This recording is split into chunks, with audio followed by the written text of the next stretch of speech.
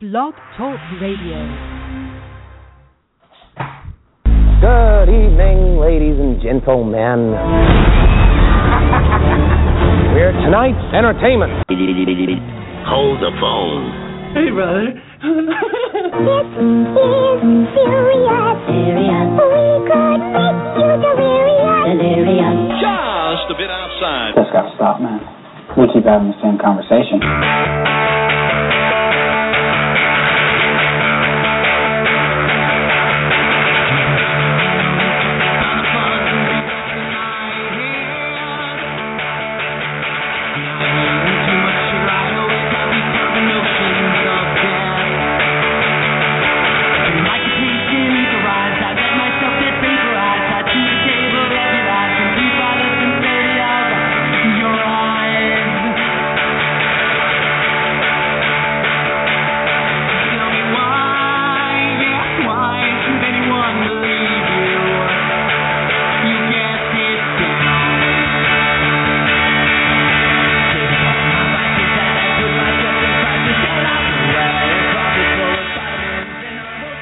Hello there, and welcome to Ready to Unload with Kallet and Sanpete, number 237. Coming to you live from Columnist, New York, Freehold, New Jersey, and Newtown, Pennsylvania. That's right, Newtown, Pennsylvania. Hi, welcome back to the program. It has been a few weeks. It's been a couple weeks since we've been on. We have a ton to talk about tonight. It's the All-Star break. They're playing the All-Star game right now, but we are going to talk about baseball. Cal is here, I hope. I think he's having dog barking problems. Find out. And the Bishop is shown up, in fact. Plus, we're going to be joined by Brad Kallet, who is a writer, a columnist, a producer, and editor. He works at CBSNewYork.com and WFAN.com. Talk about the Mets at the All-Star break. There's going to be a lot of that. Hi, welcome back. It is Tuesday night, July the 14th, Bastille Day, 2016. Time for Radio Unload with Kallet and Sanpete, New York Sports Talk Night. Hi. We are back. We took a couple weeks off. And we are back, and it starts right about now, because that's the end of the fade out. Hi. Welcome back to the program. I am one of your hosts, Steve Sanpietro, otherwise known as Sanpete. Thank you for joining us here on the podcast. We're talking New York sports nights. It's not that big a deal. Okay? We're going to talk about some pop culture stuff. We're going to talk about New York sports. We're going to talk about the Mets. We're going to talk about the Yankees. We're going to talk about baseball at the All-Star break, parody, reign supreme. We're probably going to talk a lot about the Mets. That's fine. We may bring up Sheldon Richardson and the New York Jets. We may bring up Victor Cruz rehabbing the New York Giants. Football is mere weeks away. The NBA, so much has gone on since we were gone. The women won the World Cup, you guys. We're not going to talk about that. But that's okay. It was cool. So welcome back to the program. Let's bring in the co-host, because we have a ton to do tonight. We have a ton to get to. We have a ton to do. We have a ton of things going on. He is live from Comac. He is Mr. Brian Calneva. That's the guy. He's the one. There he is. He has all sorts of stuff going on at his house, I feel like. It's just not your normal Tuesday night in suburban Comac. Well, that's redundant. Comac is a suburb. So we just say Comac. Hi, Cal. Hi, Steve. Hi. How are you? Good. Long time no speak. It's been a while. We could get them all. We can all out tonight. Yes. 10 seconds, knock them all out. Exactly. Welcome back to the program, buddy. I mean, thanks. Doing the program again is what I meant. Well, that's right. That's right. There hasn't been a program that I've been away from. No. It just hasn't been a program. No. Period. You've been on the program for years, I think. I have. I mean, for all 5.5 that we've been doing it. Right. So I've been there. It's not welcome back to the podcast. It's more, hey. it's almost like, well, welcome everybody back to us. That's right. Kind of. We should. There's a ton of sports to talk about, New York and otherwise, Cal. Are you prepared to do that? Yeah. Are you prepared since you're not in New York? I am not in New York anymore. For the first time. It feels like the first time. Are you getting a call? PJ's calling us. Lots of breakup. Oh boy. Lots of breakup. Oh boy. Hopefully it's steady. Ask PJ if it's me. I don't think it's you. I think it's actually me. I think it's my connection. Let me work. Let's bring the bishop in here for a second. Can we bring Bishop in here? Bish, come on in. Yeah, of course. Come on in, big guy. Come on in. Come on in, Governor. Come on in, Lieutenant. Come on in. I'm shy. Don't be shy. Wow, new intro music for the Bish. Oh boy. Oh. It's a montage.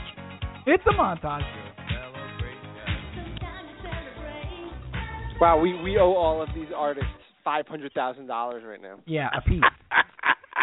Madonna. That's called the royalties megaload. And every member of the gang.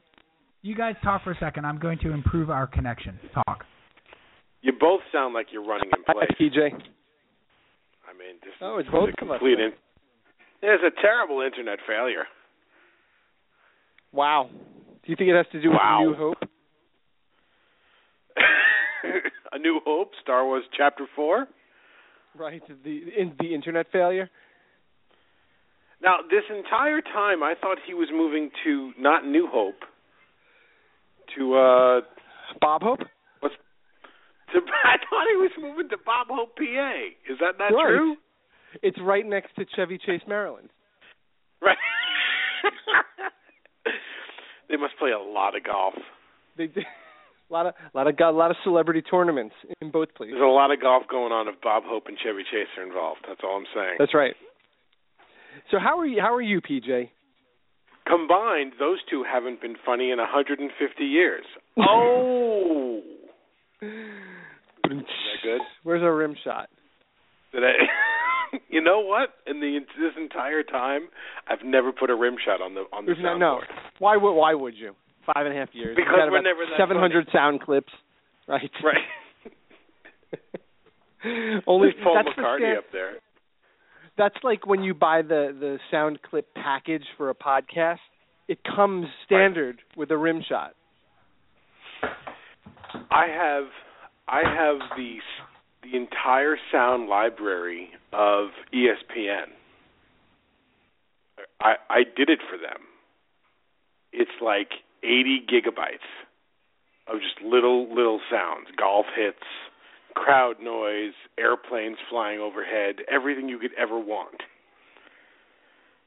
But I don't think there's a rim shot. Anyway. Well, now it sounds like I'm alone. Anybody left? I have no one. Oh, this is depressing. Let's call for Cal first. Kel. If he's there, I can't hear him. How about this? Cal Stradamus. Complete internet failure.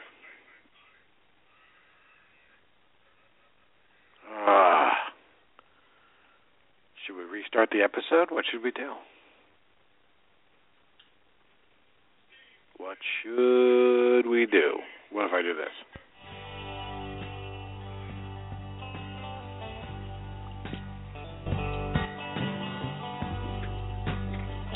Are you welcoming yourself back into the program? Well, I was just trying to get something going that.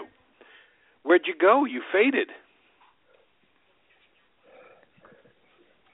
See, now I couldn't hear a thing. I think this is Blog Talk Radio. I don't think this is Steve or you.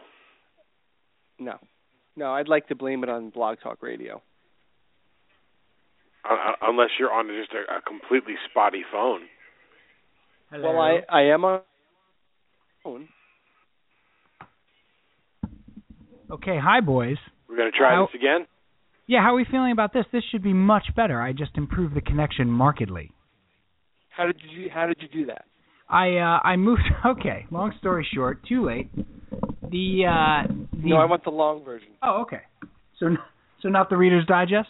No, as long as possible. Just start at the beginning. Okay, in 1987, Al Gore invented the internet. a company called Verizon was born out of. So in the new place, guys, the Wi-Fi, the router, is in the living room.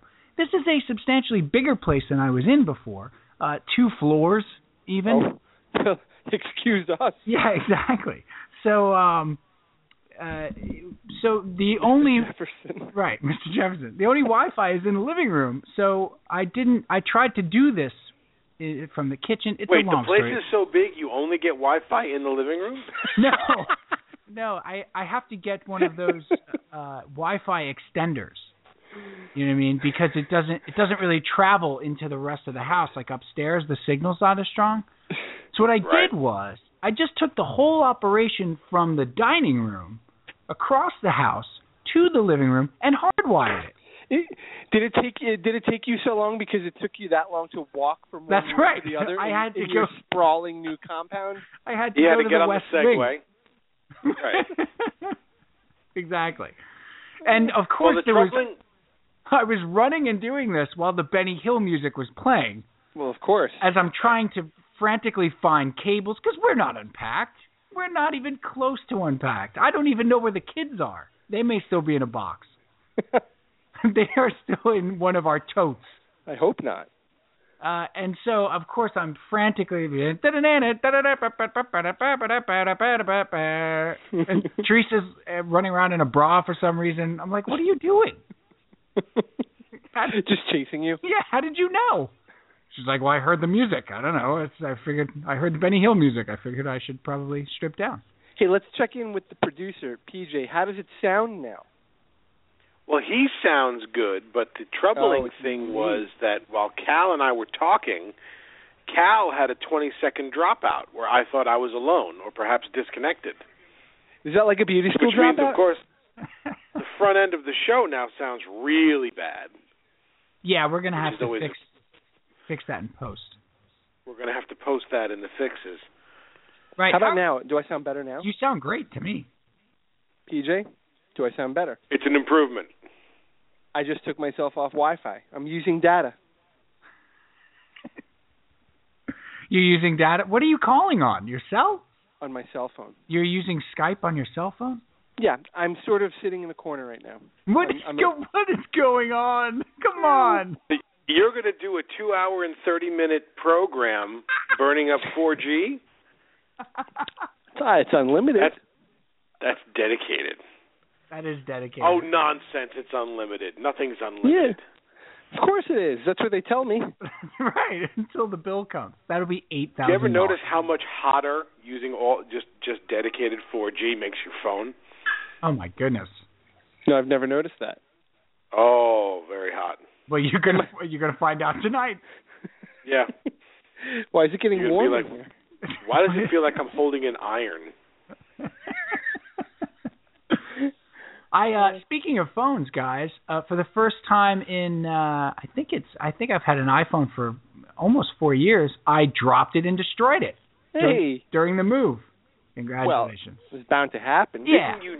Didn't you just say that you had destroyed your iPad as well? That's correct. Right. After 3 years. In the move? So you now own two broken Apple devices? Well, I took the phone. I had to do something with the phone. There were pieces of glass like in my ear when I would speak on it. Yeah. I mean, that's how much I destroyed it. So I found this place in the mall. I went to speak to Verizon, blah, blah, blah, and they were like, no, you're not due for an upgrade until like 2018. You have a better chance of getting the Browns back in Cleveland. like that was... Wait, but the Browns are back in Cleveland. No, but I'm saying that was like the plan they gave me. Like, you remember when the Browns left Cleveland and we said, we'll give you the franchise back in 5 years? That's my next upgrade. You get a franchise back? That's correct. All All right, it was a bad example. Gosh, man, I'm just not understanding the reference. I'm sorry. So Did you get a new phone? No, I got the Expos. No, I am now the proud owner of the Quebec Nordique. There's no S at the end, by the way, you guys. Well, there is. You just don't pronounce it. Correct. It's like 1-800-mattress. That's right. Leave the last S off for being French. So I call 1-800-Matre. So the guy in the mall goes, no, you can't, Matre. Is that 3 mattresses?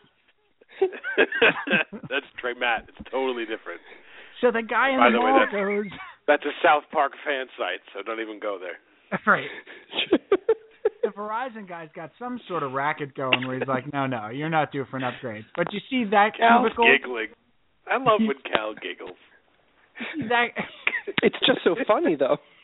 You see that cubicle 3 away from me? Yeah, go over to that guy. Tell him Mark sent you, and he'll fix the screen for like $60. There's no guy named Mark, is there? No, I went over. Sure enough, there's Mark, and he's like, "Yeah, give me like 20 minutes." Like, all right. Wait a minute. You have to tell the guy Mark that Mark sent you? I believe they were both named Mark. It's a weird mall here in Pennsylvania. Replaced. I got the screen replaced, but it's a breadth of this story is that you got your screen replaced, right? But it's a mess. It's a mess. I wanted the long version. Oh boy. The screen is still popping out. I got to take it back to Mark. I'm not sure which Mark. Which one? Whatever you do, it's like just a tell Terrence Mark Malick film. It is. God. And then I stopped to look at the trees. And then Nick Cage was there. I don't know why. Tell him Mark sent you. I can fix your phone. I tell you, it's some racket they got at the kiosks over at the mall over in Langhorne. Different than the racket up here in New York? I'm sure it's no different. I hadn't been to a mall in 20 odd years. You've done a lot of things you haven't done in 20 odd years in the last There's been a number of weeks. I mowed my lawn on Sunday morning. Hubba hubba. Haven't mowed a lawn in 23 years. I have an electric. That's good for the manliness. Oh, it's going to supplement your testosterone. You're not going to have low T now. It was beefy. I love that you chose Sunday morning to do it. Sunday morning, I was out there about 8:39. Cal, it's become such a cliche, Cal. He's so it happened overnight. Precise. And out there with my electric mower. I know you're all jealous. My Black & Decker electric. And my 100-foot of cable. My 100-foot of cord. And I mowed that son of a bitch. Mowed it. And I listened to, like you do, Cal, I listen to podcast nights. That's what you do. Yeah. Or you listen to a ball game. But in this case, they were not playing at 10 o'clock in the morning. Was there Weed whacker? Got your weed whacker yet? Got your edger? I don't have a weed whacker. I'm just mowing. Everything else I'm having a service for. Was there a neighbor walking out to pick up his newspaper in his robe at the same time? Already met my neighbor, Larry. He's tremendous. Did you tell him that Mark sent you? Yes, I have a name. We're not going to be... And he has a hot tub. Of course he does. He's not that And Larry. What's the name of the local bar? The Regal Beagle. Good night, everybody. The Crow's Nest? No, I have... When I the Lock and Key? When I tell you Larry is fantastic. Wonderful guy. Probably the most cliched neighbor I could possibly have. Does he call you neighbor? He's a little bit. He's like in his 50s. Got a couple. He got grown kids. His wife is lovely, Debbie. Did he invite you over to his garage for a beer? Not yet, but he loaned me a ladder and helped me run the internet cable up to the second floor. Of course, yes. Yeah. Oh, that's fantastic. Yeah, tremendous. There I am, sitting there on Sunday, cleaning out my garage, talking to Larry, having a beer in suburbia. So it's my neighbor's got a pit bull. Yeah, one of our neighbors has a big, like, scary dog. My neighbor is Pitbull. The rapper? It's a party. Did he make all you do the a time. duet with him? Come over, Cal. We're going to duet. I had to wear my white pants. My neighbor is Pitbull. You just envision Pitbull living in suburban Long Island. Hey, everybody's having a good time. That's it. Diggity doll, I'm hanging with Cal.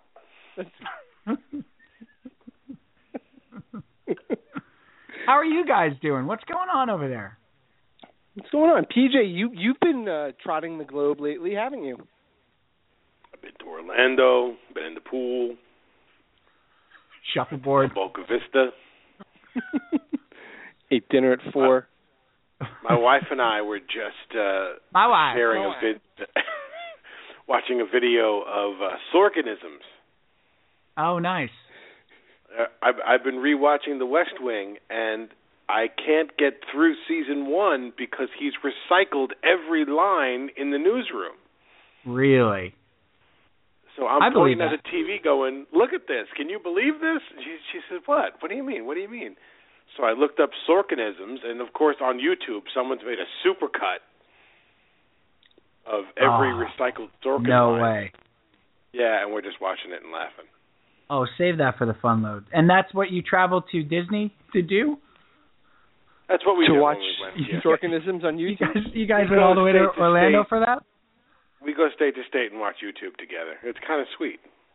It's a little bizarre. And this is how we shall grow old. Yes. How romantic. Well, listen, we have Brad Kallet from WFAN and CBSNewYork.com coming on in a few minutes to talk about the Mets, guys, because baseball is at the All-Star break. Oh, it sounds like one of you guys is feeding back. Could that be you, PJ? Shut it. What? Why do you got to get angry at me? It's not me. I'm just using up data. I'm just swallowing my entire data plan. Cal, before we get to that, you had the trip with the girls. You were in Connecticut with the dancing and the contests and stuff. All right. That's right. Are they fully recovered? Competition, not a contest. But well, it is a contest, isn't it? It is a contest, but that's not. We didn't go away for a contest. So it wasn't.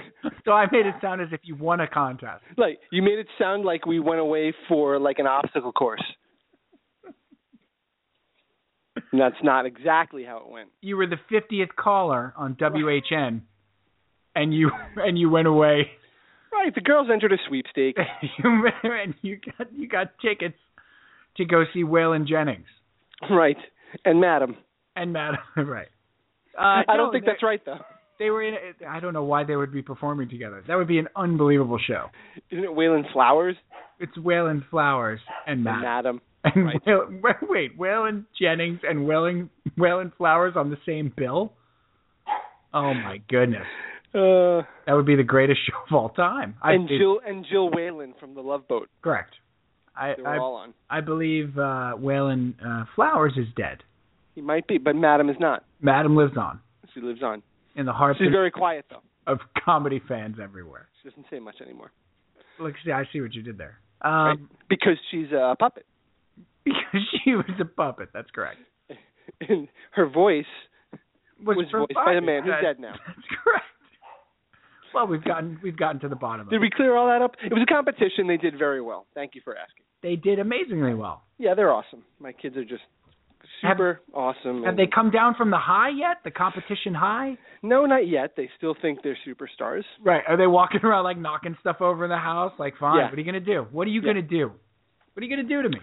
Well, they did that before the competition. Now at least they have an excuse. Right.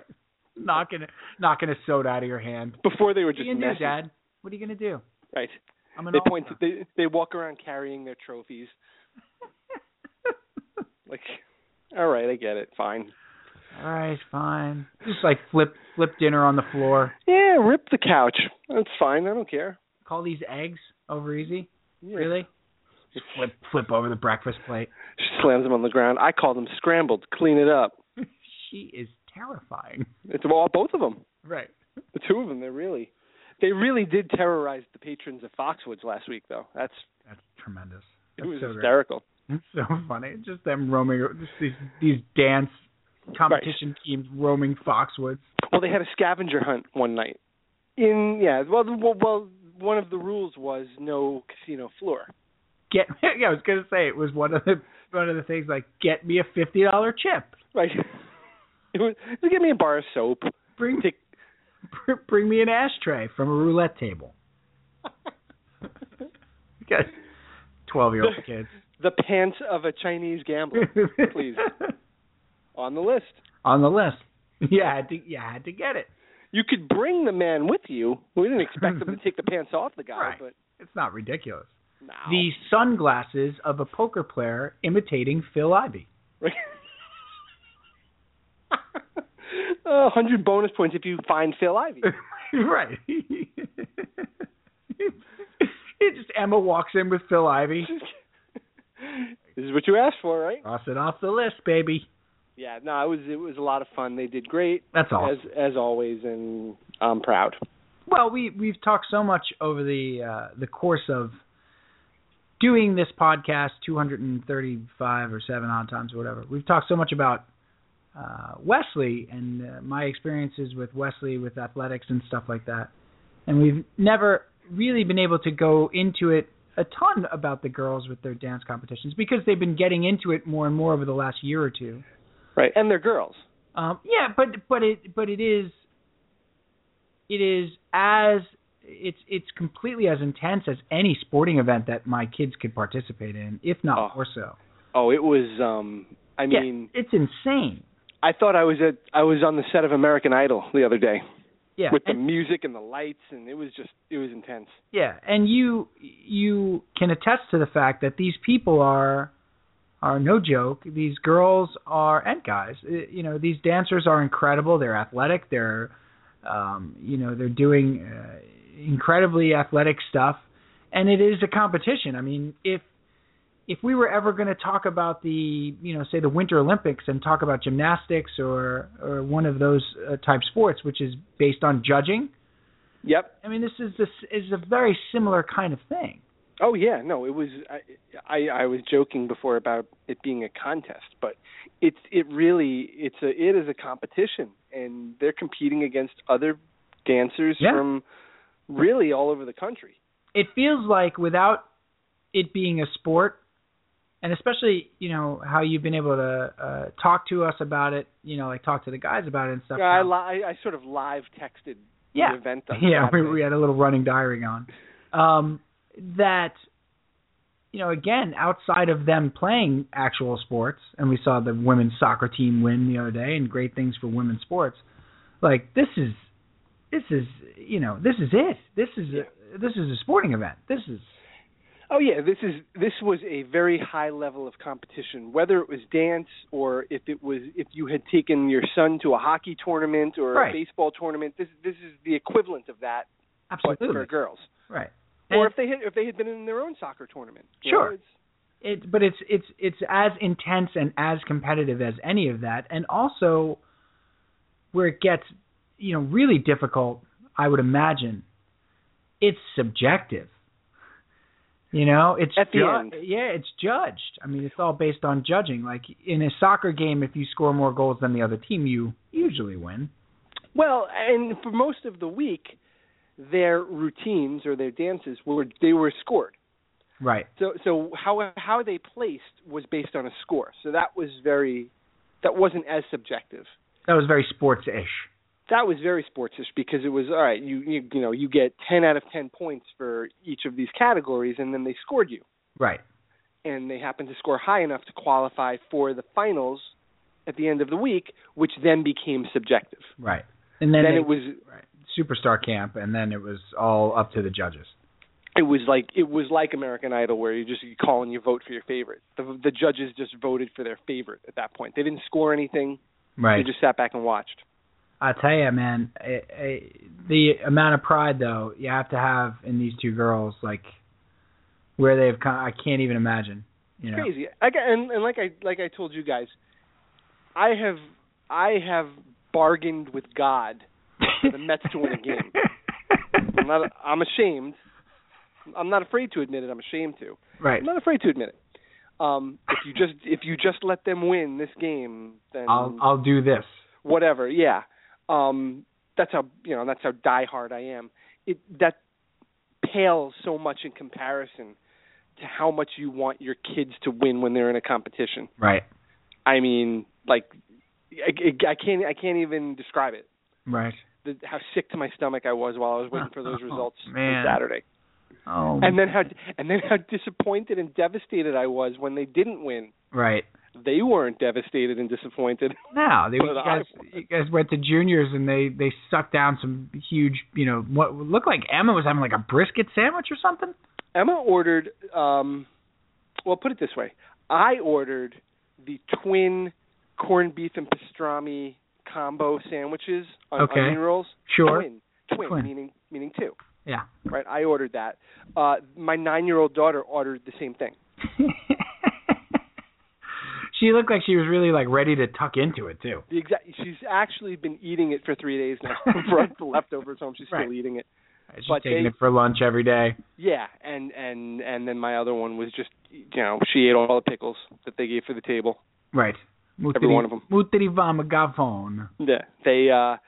They bounced back very nicely from it. That didn't really affect them. They had a blast. What's good about it is that they don't really get obsessed with the competition yet. Right. Which is good because they don't have the ability to be devastated right now. Yeah, which is good. Speaking of devastated, let's talk about some sports, buddy. Yeah. I love to talk about sports. Well, look, a lot has gone on in the last few weeks. I think we last did a show. What was it? Oh, thank you, Peach. 1974. I remember the last thing was Hank Aaron had broken a record of some sort. And we were talking about Ron Bloomberg being the first designated hitter. I think. Yeah, and that Charlie Finley is crazy. Crazy orange baseballs. No, I think we last did a show. I think it was 3 weeks ago, or it would have been 3 weeks ago this Thursday night. And so, a lot has gone on, especially with the Mets. Obviously, baseball at the halfway point, well, a little past halfway point, but that at the Midsummer Classic. So much to discuss about that itself, Cal, because... Can we title this segment Baseball at the Break? I don't see any reason why not. Let's do it. Baseball at the Break. All right, sir. RTU presents Baseball at the Break. What do you have to say about that?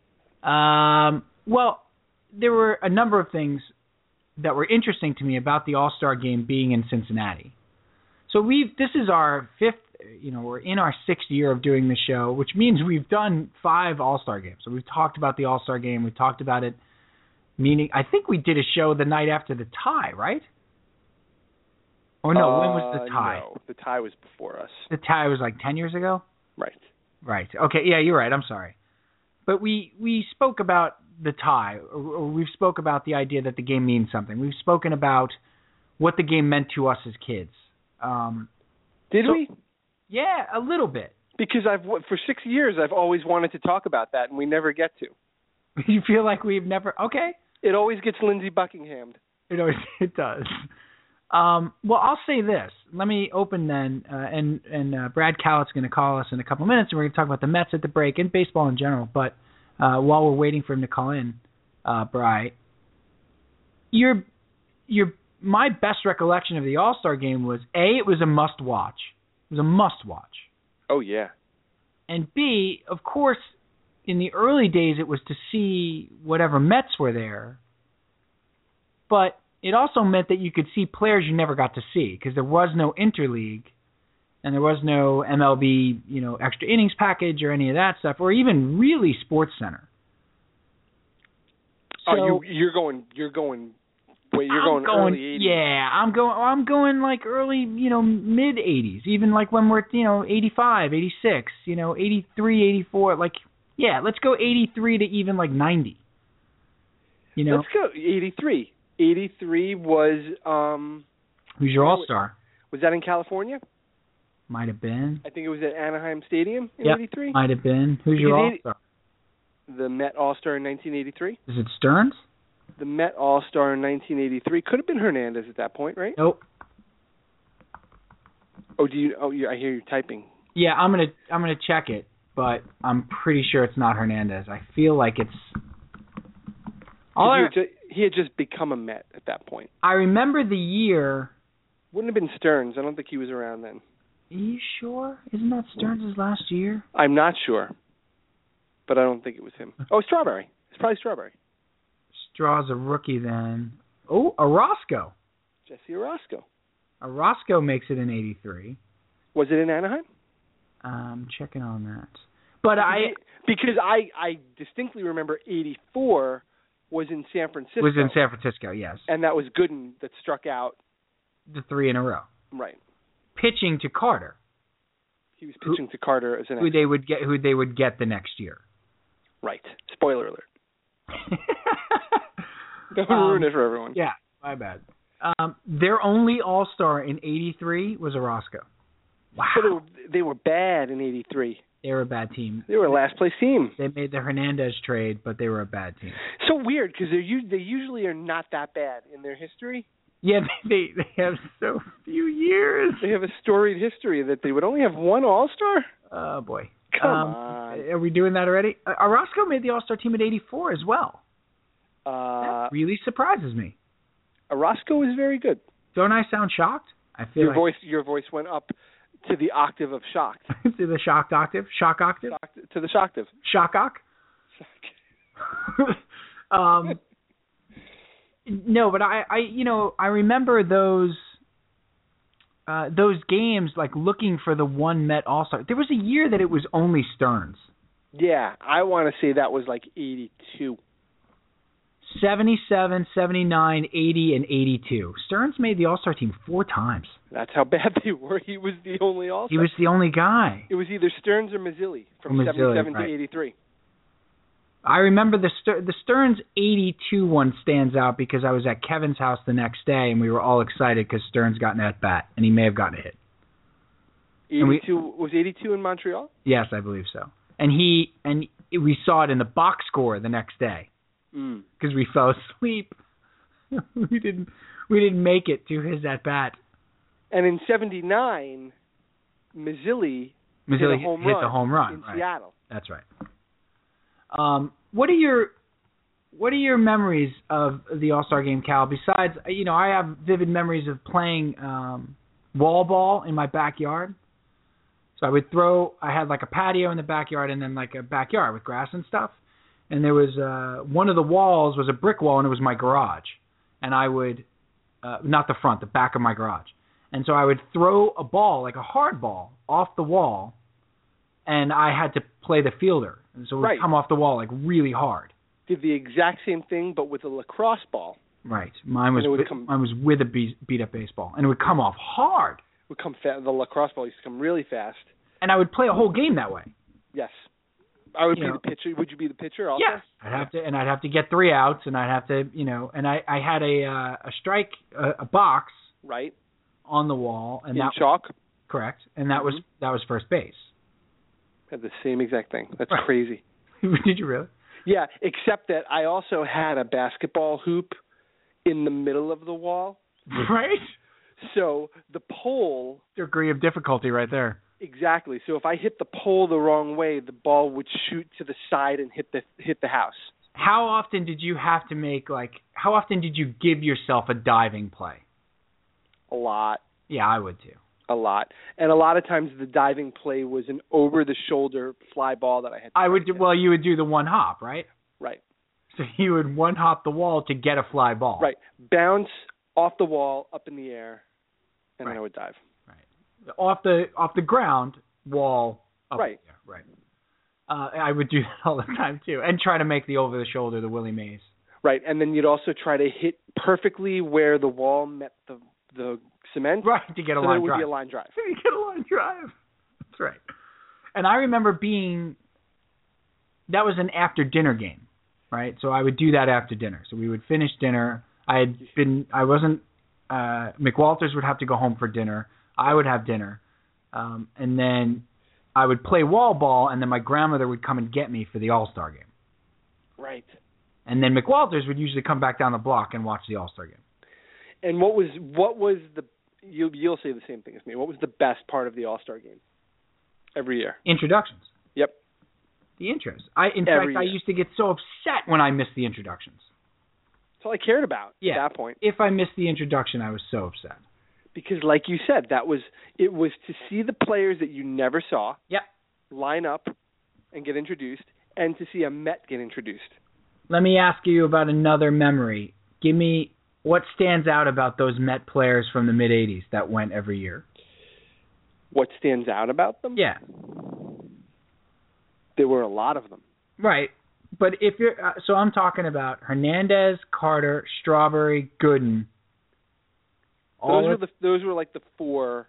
Right. All at the All-Star game. You see them in your head. What do you see? What's the one thing that stands out? I know you know this. With the uniforms? Well, what about it, though? With the stripes? No. What about them? When they're lined up. The white shoes. Oh, the white shoes. They all wore white spikes. That's right. For some reason in the All-Star game, all the Met guys would wear white spikes. That's right. And it stands out so clear to me. It's so vivid to me that these guys would wear white spikes. And it looks so bizarre with a Met uniform because they always wore blue. That's right. They always wore blue spikes. I remember the Gooden striking out the three guys in a row. I wish I could remember who it was. I feel like Lance Parrish was one of them. Lance Parrish was the last one. Is Darrell Evans in there? I mean, they were like, these were good. I was going to say these were all-stars. But obviously they were. Yes, exactly. No, but I know that Lance Parrish is. I know Lance Parrish is one of them. I think that was the one that I remember for sure. And somebody pitched either before Gooden or after Gooden, and I don't remember who that was. But whoever that was also struck out the side. Atlee Hammaker? Might have been Atlee Hammaker. Atlee Hammaker fell off the mound. At the All-Star game? Because of the wind, yep. Wait, he pulled a Stu Miller? Who's Stu Miller? Did he fall off the mound too? Stu Miller's the guy who fell off the mound, famously. I don't remember him. You know? Maybe it wasn't that famous. Well, Stu, that's like a long time. It's before our time. Oh, okay. He fell off the mound at Candlestick Park?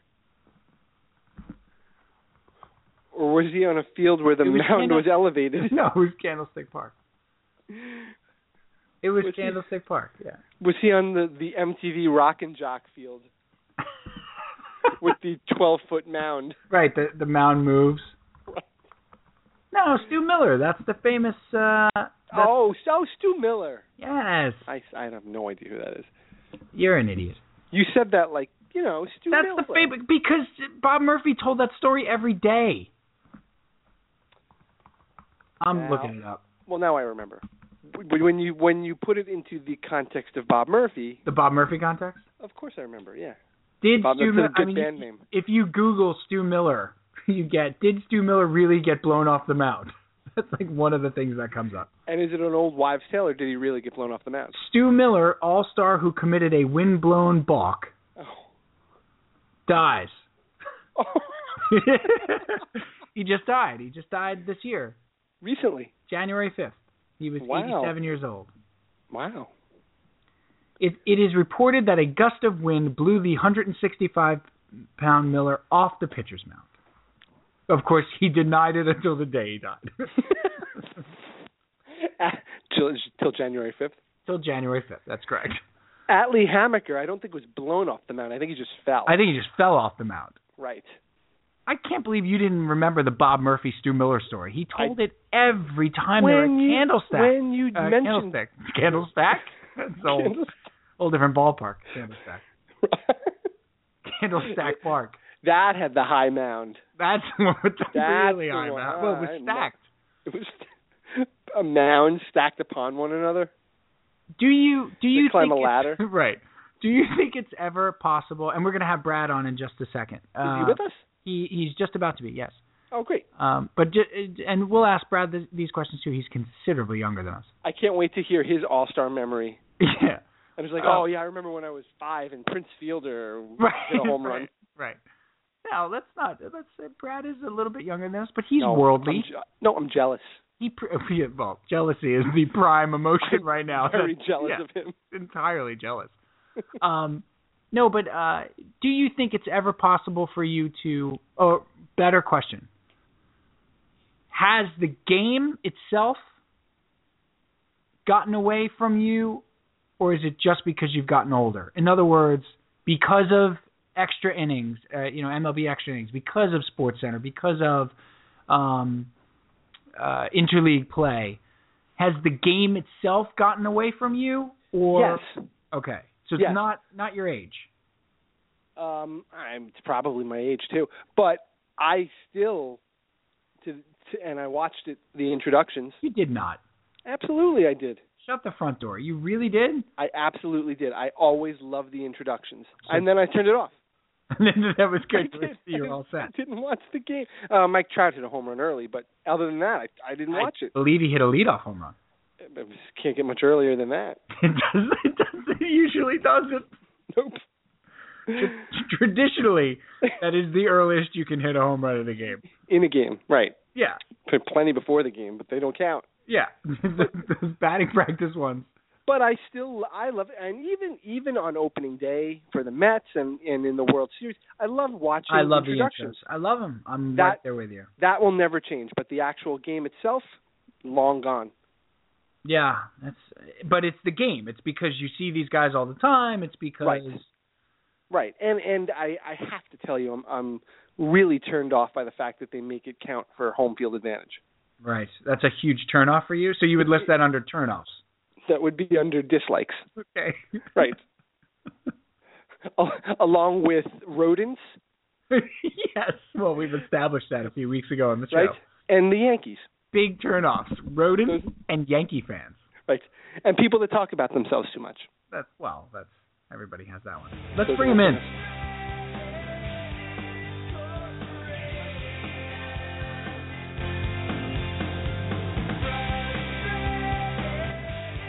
I figure we'll bring him in with a band he's never heard of. Ask him if he knows who this is. He's back for his second appearance on the show, on the podcast. We are thrilled to have Brad Kallet back. He writes for CBSNewYork.com and other places. Hi, Brad. Fellas, how you doing? It's good to be back on the show. How are you? We're good, man. Thank you so much for coming back on. What's going on, brother? How you been? It was my pleasure. Listen, man, it was difficult to get on the show tonight because you gave me the number of a truck repair company, and my good buddy Dave, who's taking a break from studying from the bar, is listening right now, and he gave me the 420 number. Otherwise, I never would have been on tonight because I kept tweeting at you, Sanpete, to give me the right number because I called the number and they asked me if I'm either a trucker or a repairer. What the hell you're neither. I hope you said I'm neither. I was at a loss. It was one for trucker, two for repair.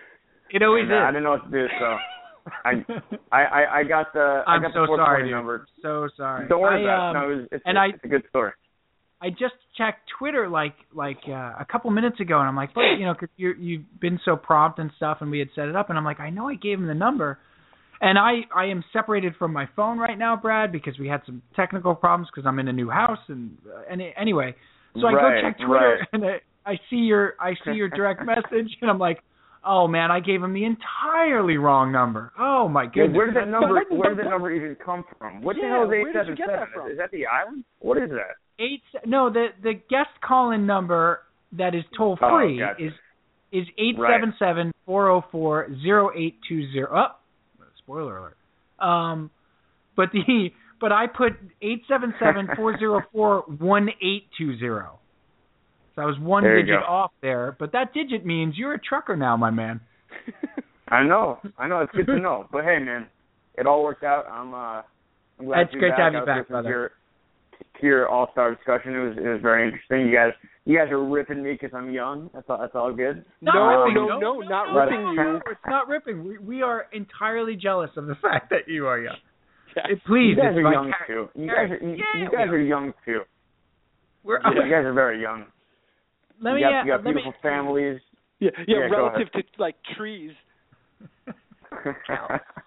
Brad, let me ask you, because we yes.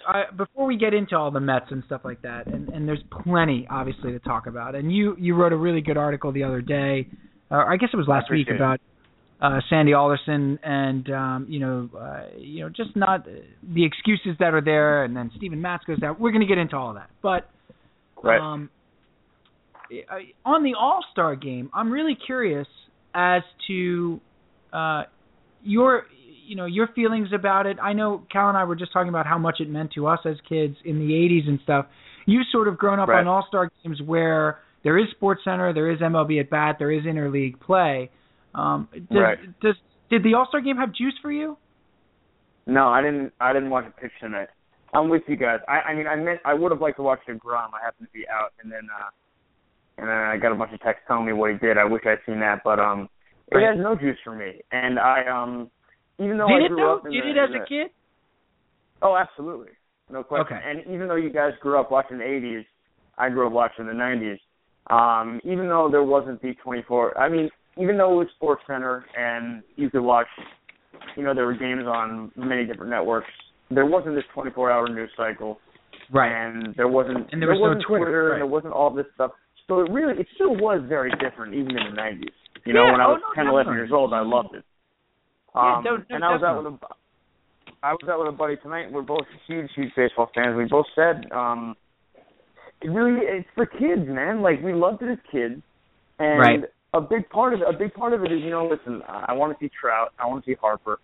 There's some, there's obviously some great players, but listen, man, and, you guys know this. I mean, in the 90s, when you had the steroid guys, and you had McGuire and Griffey and Bonds and all those guys, it was just larger than life. And I think it's mixed. It was a mix of being a kid, and it was like, you looked up to these guys. It was a little bit different. And two, and like you said, there wasn't this 24/7 media cycle where everything there is to know about these guys, and you can just watch them on ESPN every night, and see highlights of them left and right on every website under the sun. But you also I feel like the Stars, when hitting was at its peak in the steroid era, so it's world about the steroid era, obviously I'm glad the game is what it is today, but it was exciting. And, you got to see Mark McGuire hitting these 500-foot bombs. And I heard you guys talking about your All-Star memories, and mine was 99. I think it was 99 at Fenway when I was 11. Just seeing McGuire popping all those balls over Green Monster. I mean, that was these larger-than-life figures, which, again, I don't know if it's steroids. I think it's a mix of steroids. I think you're being a kid, so you look up to these guys, and it's different when you're older. But, for all those reasons, no, it has no juice. I haven't watched a pitch, haven't been into it for years, and I love baseball as much as I ever have. But, no, there's just, I couldn't agree more with you guys about the rule with the home field advantage. It's stupid on so many levels. I can't even get into that. It's insane. It's horrible. Horrible. The other reason I think it doesn't have as much juice is because of interleague play. I mean, we see these matchups all the time now. Yeah. Right? So why it's not special anymore to see a National League against an American League batter. Right. I mean, I remember watching Randy Johnson against Kruk, right? And that was like... Right. You didn't get to see that, and Kruk came up with his helmet on backwards and everything, and wasn't gonna, and then Randy Johnson threw one over his head.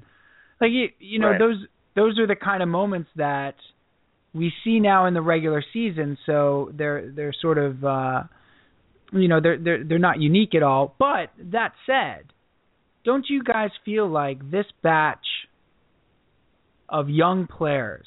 Like, I was watching a little bit of the Home Run Derby last night, and we could talk about that too, because they really fixed it. They really did. I think so. The format that they had last night, our buddy Dr. Ire said, I wish they've had this for the last 20 years. I'd watch the Home Run Derby every year, because it was, it was clean, and it was a smart competition, and it was. But anyway, don't you feel like this group and crop of young players can generate juice for young people? Like that should be enough in the All-Star game. You shouldn't have the home field advantage. You shouldn't need it. Young kids, like my boys or whatever, should want to watch the game to see Mike Trout play against Bryce Harper. Mike Trout and Harper, those are the guys. Those are the must-see guys. I think it's clear.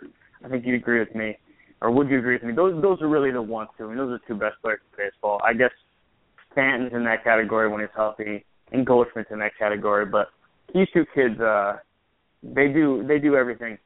And yeah, again, the reason I'm not watching tonight is because we watched Harper play 90 times against the Mets and 5,000 different highlights, and Trout, you still see highlights from him all the time, obviously, because he's everywhere. Yep.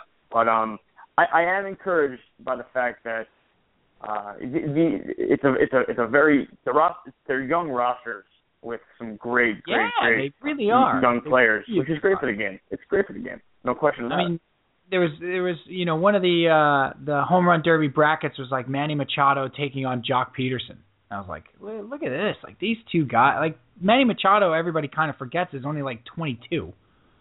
Yeah, because he's been up since he was 19, and so you sort of forget how young he is. Jock Peterson's, these guys are. There's so many good young players that you can get, and they seem like good kids. Like they seem like Chris Bryant, absolutely. Chris Bryant, exactly. Chris Bryant. And why are none of these guys on the Mets? Anyway, that's another issue. I knew you were going there. Because you're right. Porto's that guy. Absolutely. But you're right. I mean, listen, Jock Peterson. I mean, I'll be honest with you. Him and Chris Bryant. I mean, I've watched Bryant play. They played the Mets, and Peterson has too. They recently played the Dodgers. But I gotta say, I can't even tell you what Chris Bryant looks like, his face, or Jock Peterson. I mean, I've seen them play, but I don't even know what they look like. Right. Last night when Peterson came up, wanted to see what the season. Obviously I know he's awesome, but I've never really seen what he can do, and it was it was fun to see him instead of the same old. You had your steroid guys who didn't want to watch Sosa and is roided up and corked back his bombs. That was fun, but for a while there it was boring for a long time. Last night was pretty cool because you had a guy like Peterson, and even Machado has been around for a while, but like you said, is young.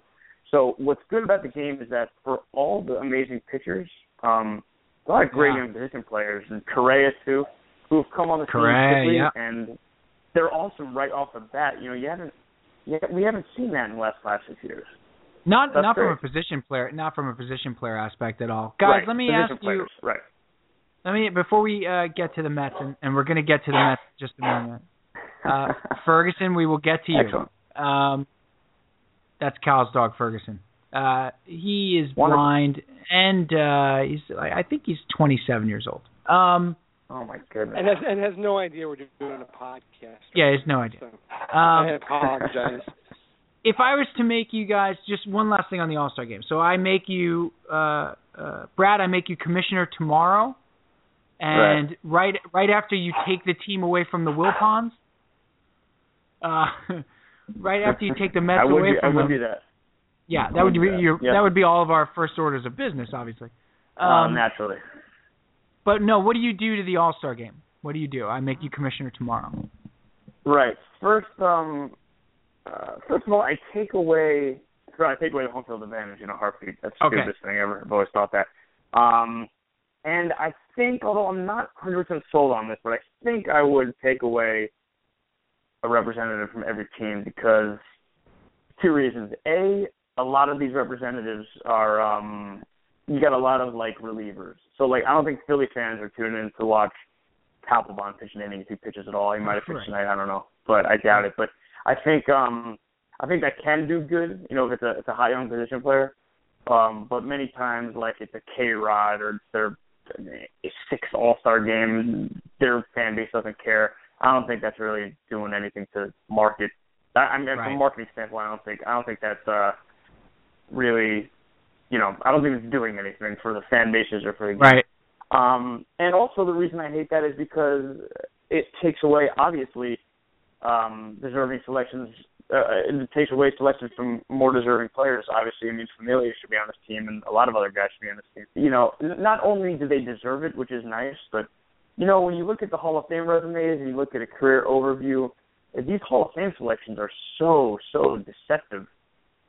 Because I'm sorry, these all-star selections are so deceptive. Right. You know, right? You look at guys' resumes, and one of the first things you see, be it Hall of Fame or not, whether it just be what he's done in his career. You look at the number of all-star games, and it's not fair based on the fan voting for the starters and right. Who was picked. Obviously, guys are snubbed every year because they need one representative. So I mean, I think that's just completely, it's unfair. I mean, every year it's not the best 34 players. Right. And I would make it an exhibition again. I mean, I'm not really sure there's anything you can do. I don't think those things help people watching the game. Right. I think I'm not. It's a tough question. I'm not exactly sure what I would do to increase viewership and make it more exciting. But I would do those things, and I would go back to the way it was. Obviously, with the representative, that goes way back. But the home field advantage, whatever, 10, 12 years, whatever that may be.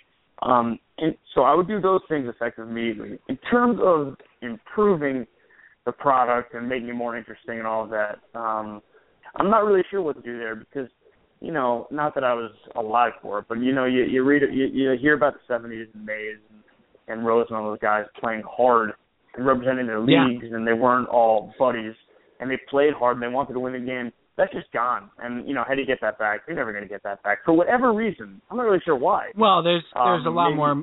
They make a lot more money now. That's true. and they share the same Good agents. point. And they share the same agents. And they share the same agents. They all know each other. That's a good point. With free agency, maybe they played together for 3 years, and now they're on another team. And, it's I don't know if you can ever get that sort of league pride back. Like those guys in the 70s, like Rose played in the National League. Right. For you answered. Career. I said I don't know why, and you guys told me exactly why. It's absolutely true. They played in the same league for their whole careers. They weren't going from team to team. They didn't know every single. I mean, they knew the players, but they weren't buddies at all. So that league pride's gone, and it's never coming back because all the things you said, the agents and they're friends with everyone, and they make all the money. I mean, that's just the way it's gonna. That's not going anywhere. So in terms of making the game more, that's tough. That's a tough one. Cal, would you do the go ahead, Cal, what would you do? Obviously, you're going to take the Mets away from the Wilpons, and then that's the first thing I do. And then address the All-Star game. Right. That's that's everybody's default. Right.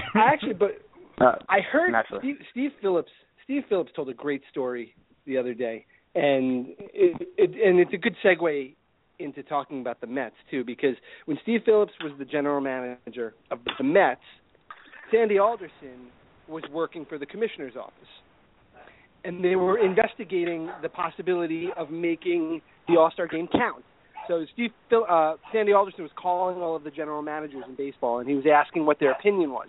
He calls Steve Phillips, and he says, "What's your opinion of making the game count?" And Phillips was like, "I think it's a bad idea. I don't think it's going to increase viewership, and it just doesn't make any sense." So Sandy Alderson says, "Well, that's great, but we're still going to do it anyway. I was just giving you a call as a courtesy." And knowing what we know about Sandy Alderson now, I thought it was a great story that they were forcing this agenda no matter what, and nobody likes it. Nobody likes it. Yeah, the players don't. Stupid. The players don't like it. The managers don't like it. Like nobody does. And Cal, you talked a couple weeks ago about Tom Verducci's idea about the voting, which I thought was great. Like making it into making it into a presidential campaign almost? Yeah, he wanted to have like something called Election Day. Election Day, right? You would go to the polls in one day. You would vote throughout the season for like primaries where you would get the candidates.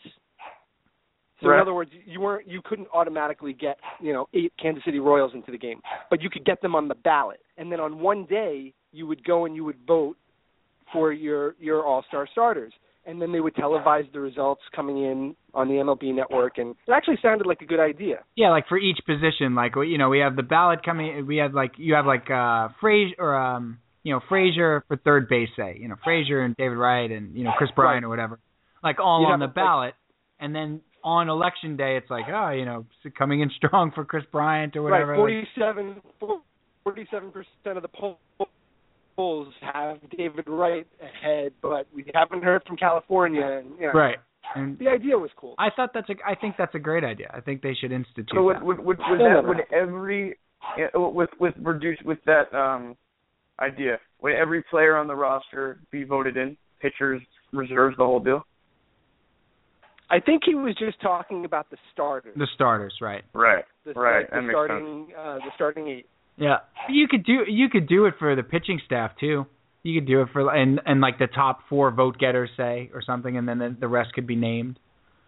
You know, right. like you could do it for the starting pitchers or whatever. But I just thought that was a great idea, and also MLB televises it on election day and makes like a TV event of it, and then all of a sudden people are watching MLB Network. It's got to be something like that. It's got to be something extreme, you know. Yeah, they need to take the totally different the ability to vote in 8 Kansas City Royals away. Like that's not the spirit of what the game's supposed to be. We want to see the best of the best. You know, I would also limit the rosters. I would make the rosters 25. I would take it down from 35 to 25. I really would. And would you take away the requirement that one player from each team make the All-Star team? You know, I have a soft spot in my heart for that because of the Mets and because they've sucked so often.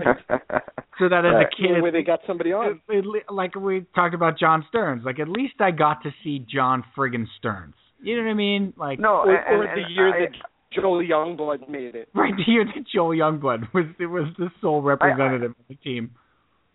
I agree with you. I'm not totally sold on what I said. I mean, I believe what I said, but at the same time, I'm fine the way it is in that regard. I don't think it's crazy like home field advantage. I mean, that's fine. That's fine for me. Although I think if that's going to be the case, I would prefer that not so much stock is frankly put into All-Star games. Because like you said, John Stearns and Joel Youngblood obviously shouldn't have been on the team over a lot of other guys. Right. So right. Yeah. I mean, your point stupid, is well taken too. Yeah, your point is well taken too, Brad. Like maybe Joel Youngblood makes the All-Star team that year over somebody who's far more deserving, and that never appears on his resume. You know, he never gets to put that on his resume. So there's a lot to it. I really I want to get to the Mets big time, Brad, because Cal and I haven't been able to talk about them for 3 weeks, and so we're busting at the seams. And good. I think I love it. I think we're all parking our cars in the same garage when it comes to the Mets as they come into the. I love that phrase. It's one of my favorites. Let me ask you, did you get that from anything, or did you get that from a movie? I got that from a buddy of mine years ago, younger guy, too, but he must have gotten it from a movie or something or whatever. I had heard it before. Yeah, they say it in True Romance, the only place I've ever heard it, and it's a brilliant line. I've never heard anybody say that. Lee, we park our cars in the same garage. We park our cars in the same garage. I love that line. I've never heard body bag too. Coming home in a body bag. Now that was a movie. Right, exactly. Right. Tremendously underrated, by the way. I love that movie. I love that movie. It's such a great movie. It's so good. Fantastic. Awesome. Everyone in it is it's really well cast, and of course Tarantino. Casted. Yeah, Tarantino wrote it, and then he took his name off it and everything. Just fascinating. Right, he wrote it, and then who Tony Scott directed it. Tony Scott directed it. Awesome movie. So, we've been talking about this team and the 10-game winning streak at the beginning of the season, and 11-game winning streak, 10 games over 500, et cetera, et cetera. How a lot of that was fool's gold. But they head into the break 5 games over 500, just 2 games out of first place, a game out of the second wild card spot. With all that has gone on with this team, and yet I'm not going to speak for Cal. I'll let him speak for himself. Speaking for myself, it feels like this team is 20 games under 500 because I don't feel like they are going to position themselves, and this is what really, guys, to me, this is what it all boils down to. All the Michigas and all the nonsense all boils down to right. now we're in the Catskills now. So it all boils down to the idea that they are not going to position themselves correctly to make a run at the playoffs this year. I have no confidence that they are going to position themselves either by making a move or, generally by making a move, but or are going to get help internally to make a run. Yeah, that's not going to happen. To the playoffs. and that's infuriating to me. That is really, really, and it's something we've talked about since January on this show. Mm-hmm. That they were not setting themselves up to make a run, that the window of opportunity for this team to win, and these are all things you've written about recently, Brad. Right. The window of opportunity with this pitching staff to win is going to be very limited, and anytime you have an opportunity in professional sports to get to a playoffs, you need to get to the playoffs. And you need to do your best to get to the playoffs. So, Cal, I'll let you go first. Again, I didn't want to speak for you. Where are you with this team at the break?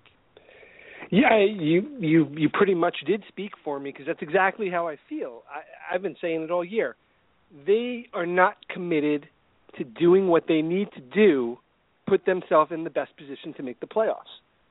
It won't take a lot.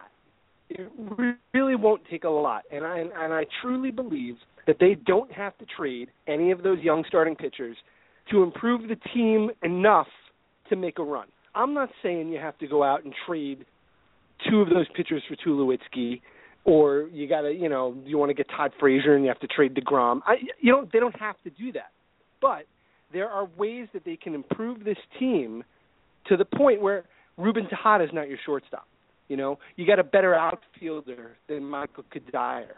You can trade some of your other pieces that you have. Hey, look, they love to brag about the fact that Baseball America has them ranked so high in organizations in baseball. Take someone else. Take two other guys and go and fill a couple of needs. That's all you got to do. But, and like you said, Steve, and like Brad has written, we have no faith that they're going to do that. I'll give you guys a stat, Brad, and then I'd love to get your take, or for you to expand further on what you've written about recently.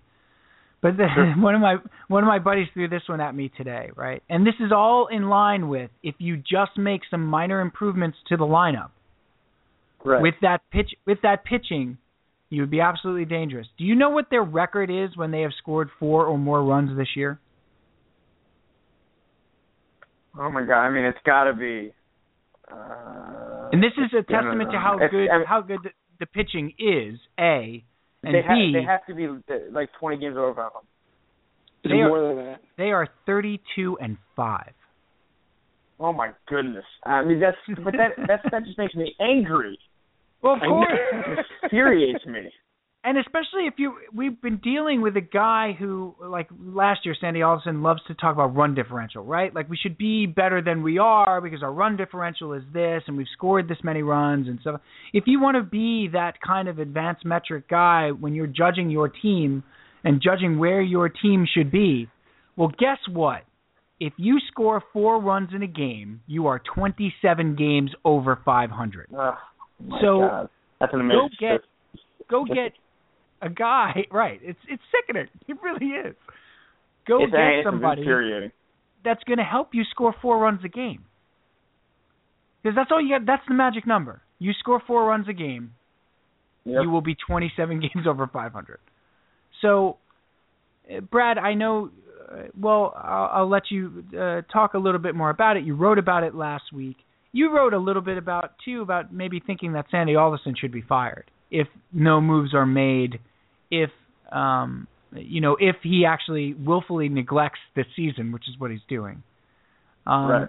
Do you think that's a possibility, though, Brad? Do you think really? Do you think Sandy Alderson's going anywhere? No. I think Terry will be fired, which I think is stupid. And I know, Sanpete, I know you're not a fan of Terry. I am think not. He gets bad rap. And I'm not saying he's a great manager. I happen to like Terry, and I totally see where people have issues with him with some of his moves, no question about it. I think he has an impossible job, and I think he'll be the fall guy, and I think firing him accomplishes nothing. I could see it happening. Doubtful. if they miss the playoffs, I think there's no question Terry will be fired. And I mean, there's been no reporting of that, but no substantial reporting of that. But I think that's something will have to be done after another losing season, or missing the playoffs, and that's just the easy one. That's the easy thing. That's the convenient fall guy is Terry. No, I don't think Sandy will be fired. Sandy, and that was really a frustration piece. It's just you're helpless as a man. I mean, listen, you're always helpless as a fan, but the Wilpons, they're not going to sell by any indication, as you've seen, as I've written many times. I mean, they're not going to sell.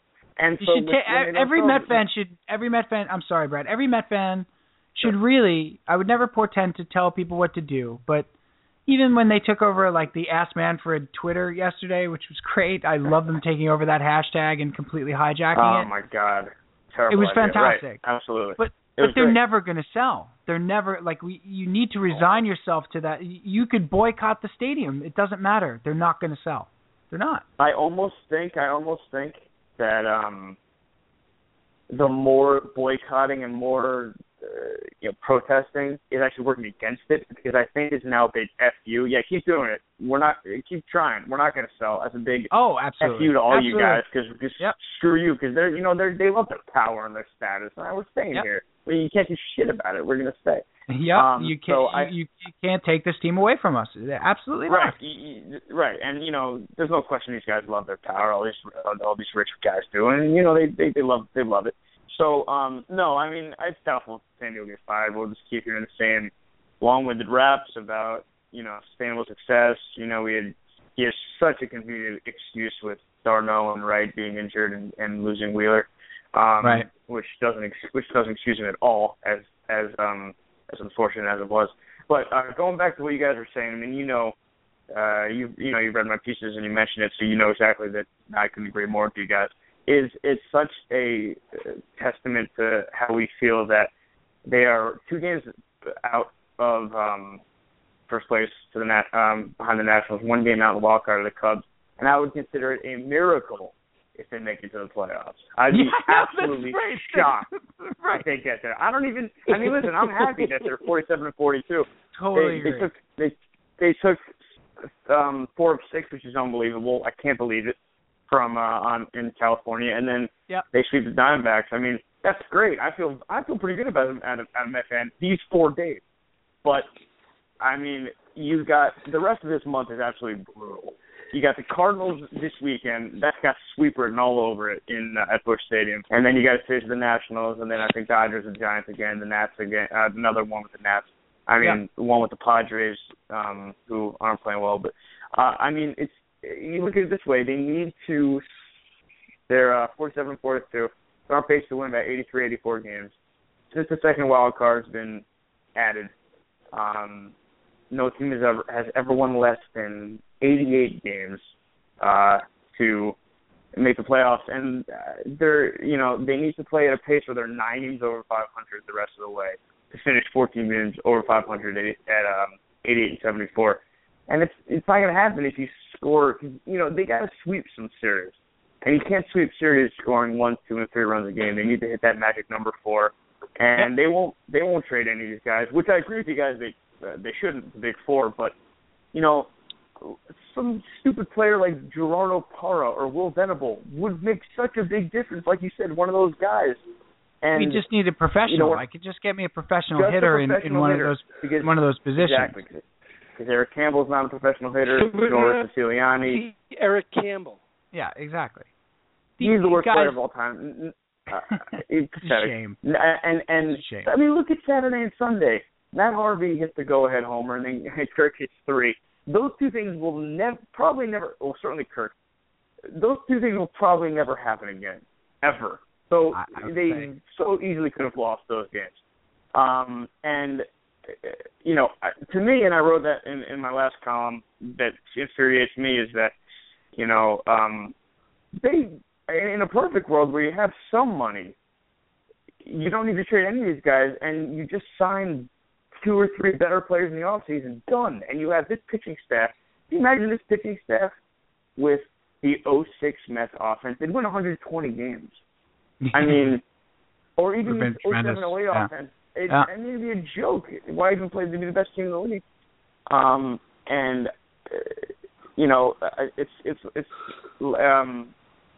It's willful. It's willful neglect. I think that's what bothers you the most. Absolutely neglect. And Cal has said it a number of times over the last few months. Well said.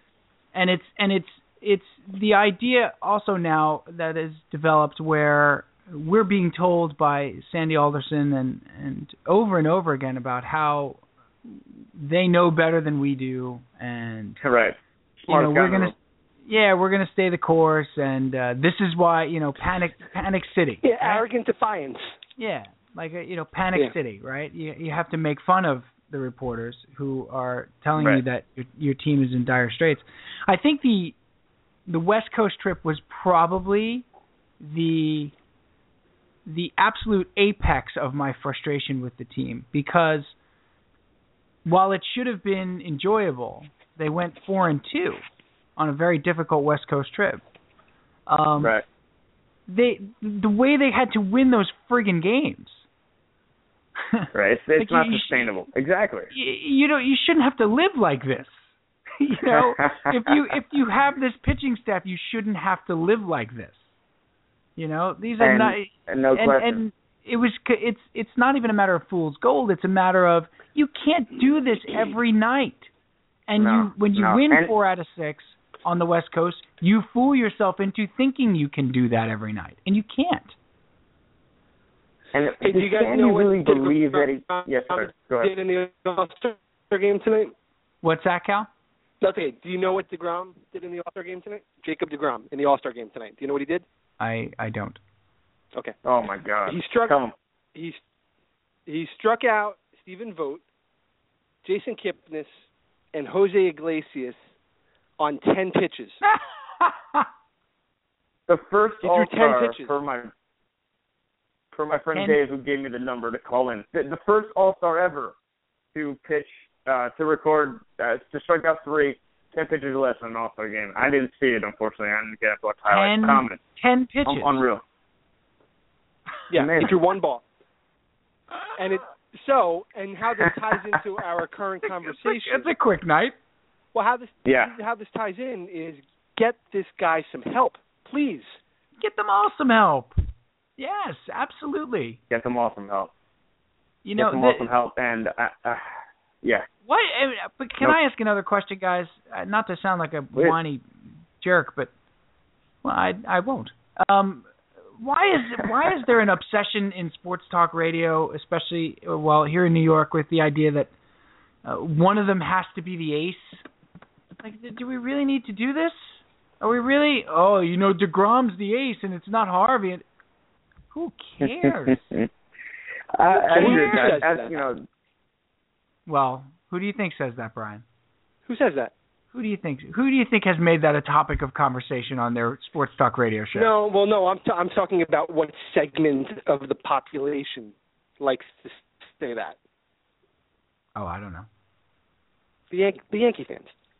Oh, the Yankee fans. Well, the Yankee fans get the conversation started. So, like, the Yankee They're the ones that started. Yeah, they push the buttons. They'll call like Joe and Evan, or they'll call like Boomer and Carton or whatever, and do the everybody, all you Met fans, you love Harvey, but DeGrom's your ace. Like, okay. So, do we really need to do this? And that's why Harvey's going to leave. I love that Yankee fans have now shifted to when DeGrom is going to leave instead of Harvey. Right. Like, when is DeGrom going to be a Yankee now? It's a pretty fascinating shift because if you guys have noticed, Harvey, I find him to be unlikable, and I always have, even when he was unbelievable. I really never liked him, as awesome as he is. But if you've noticed, I'm not crazy about his attitude. I've always liked DeGrom better. Well, I mean, Harvey came up first, but if you've noticed, Harvey's little things he does that, listen, they're harmless, but they could rub you the wrong way. Mets fans were defending him to the death. Mets blog comments, all this stuff. Now that DeGrom, now they don't care. Now it's. Well, now all of a sudden Harvey, the big baby, blah blah blah blah blah blah, and now You know, is he crying? Blah blah blah. He's a prick. You know, and now DeGrom's the guy. Now it's all about DeGrom. It's just It's interesting. Before you know, do whatever you put pedals ahead of Matt Harvey everywhere he steps. He's the king. So you're seeing that switch a little bit. It'll be interesting to see what happens. I mean, Matt was that guy for 2 weeks. He was king of the city for like 10 days. You know, he was God. I think the great thing with these guys that isn't talked about a lot is, you know, the one guy doesn't have to be the one or the Seaver and the Kuzman or whatever. They're all going to push each other. They all seem to like each other. They're all going to push each other. It's not like one guy has to be the alpha dog. You know, this is not a basketball team. It's not the NBA. Like one guy doesn't have to be the alpha dog. They can all push each other, and like DeGrom goes and throws a shutout, Harvey wants to throw in the next night. Good. There's nothing wrong with that. There's no question that Harvey is juiced up and jealous that DeGrom's in Cincinnati tonight, which is a good thing. It's great. It is. You know? It's absolutely a good thing. And I don't think Harvey, for all his sort of affectations, you know, early on in his career with the Dark Knight and the characterization, you know, sort of becoming like a character and in like the Met story and like becoming like a lead guy. And I don't think he's the kind. He wants to win. That guy wants to win. No question about it. He's a bulldog. He's a competitor. An absolute bulldog. He wants to win. And you know what? If he's pitching, he wants to win. If Jacob deGrom's pitching the next night, he wants to win the game. You know what I mean? He wants to win. The guy, he's the kind of guy you can see, like, even if he's not pitching, he hates losing. You know, these guys are all like this. I think they can all push each other, but it's not going to make a friggin' difference because the general manager's not going to do a blessed thing. It drives me crazy because they have the worst offense in baseball. They have the worst offense in baseball, and it's tough. I don't see it changing. And the fact that this team with this pitching staff is not going to make the playoffs, there's the window. Crime. There's the window. Cal's been talking about this for a while. Cal, right? You've been saying for a while. There's a limited amount of time that you have with these guys. Right. And to just you have until 2018 because there is zero chance Harvey's going to sign with the Mets. Well, you said he's the guy you trade, Cal, wouldn't you? I would trade him. Yeah. I would trade him next year when he proves that he's healthy. Right. He would be the one out of the big 4 or 5 that you would trade, right, Cal? Because he seems the least likely to sign, right, Cal? That's what you're thinking. I think he's by far the least likely to sign. So you could probably get the most for him too. Right, because of the name recognition. Although people would probably tell you DeGrom, but you're right, Cal. And in the right deal, I would be willing to part with him too. But that said, as you guys said, there's no need to trade one of those big 4 or 5 if you want to include Wheeler. It's such a shame that you could have potentially 5 aces, you know, more realistically, 3 or 4 aces and a couple 2s, and the fact that you don't have to trade any of them. That's what's so maddening. If you would just spend a little bit more money and sign and have you know, the Reds offense or the Brewers offense, you know, the equivalents, and all of a sudden you're far better than the Nationals. But, one of the things. Go ahead, Cal. No, the other thing about Sandy Alderson is he's this baseball maverick, right? That's what we've been told. They wrote a book about him. That's what they say. That's what they say, right? Where's the creativity to pull off a deal without trading one of the big pitchers? That's the word, Cal.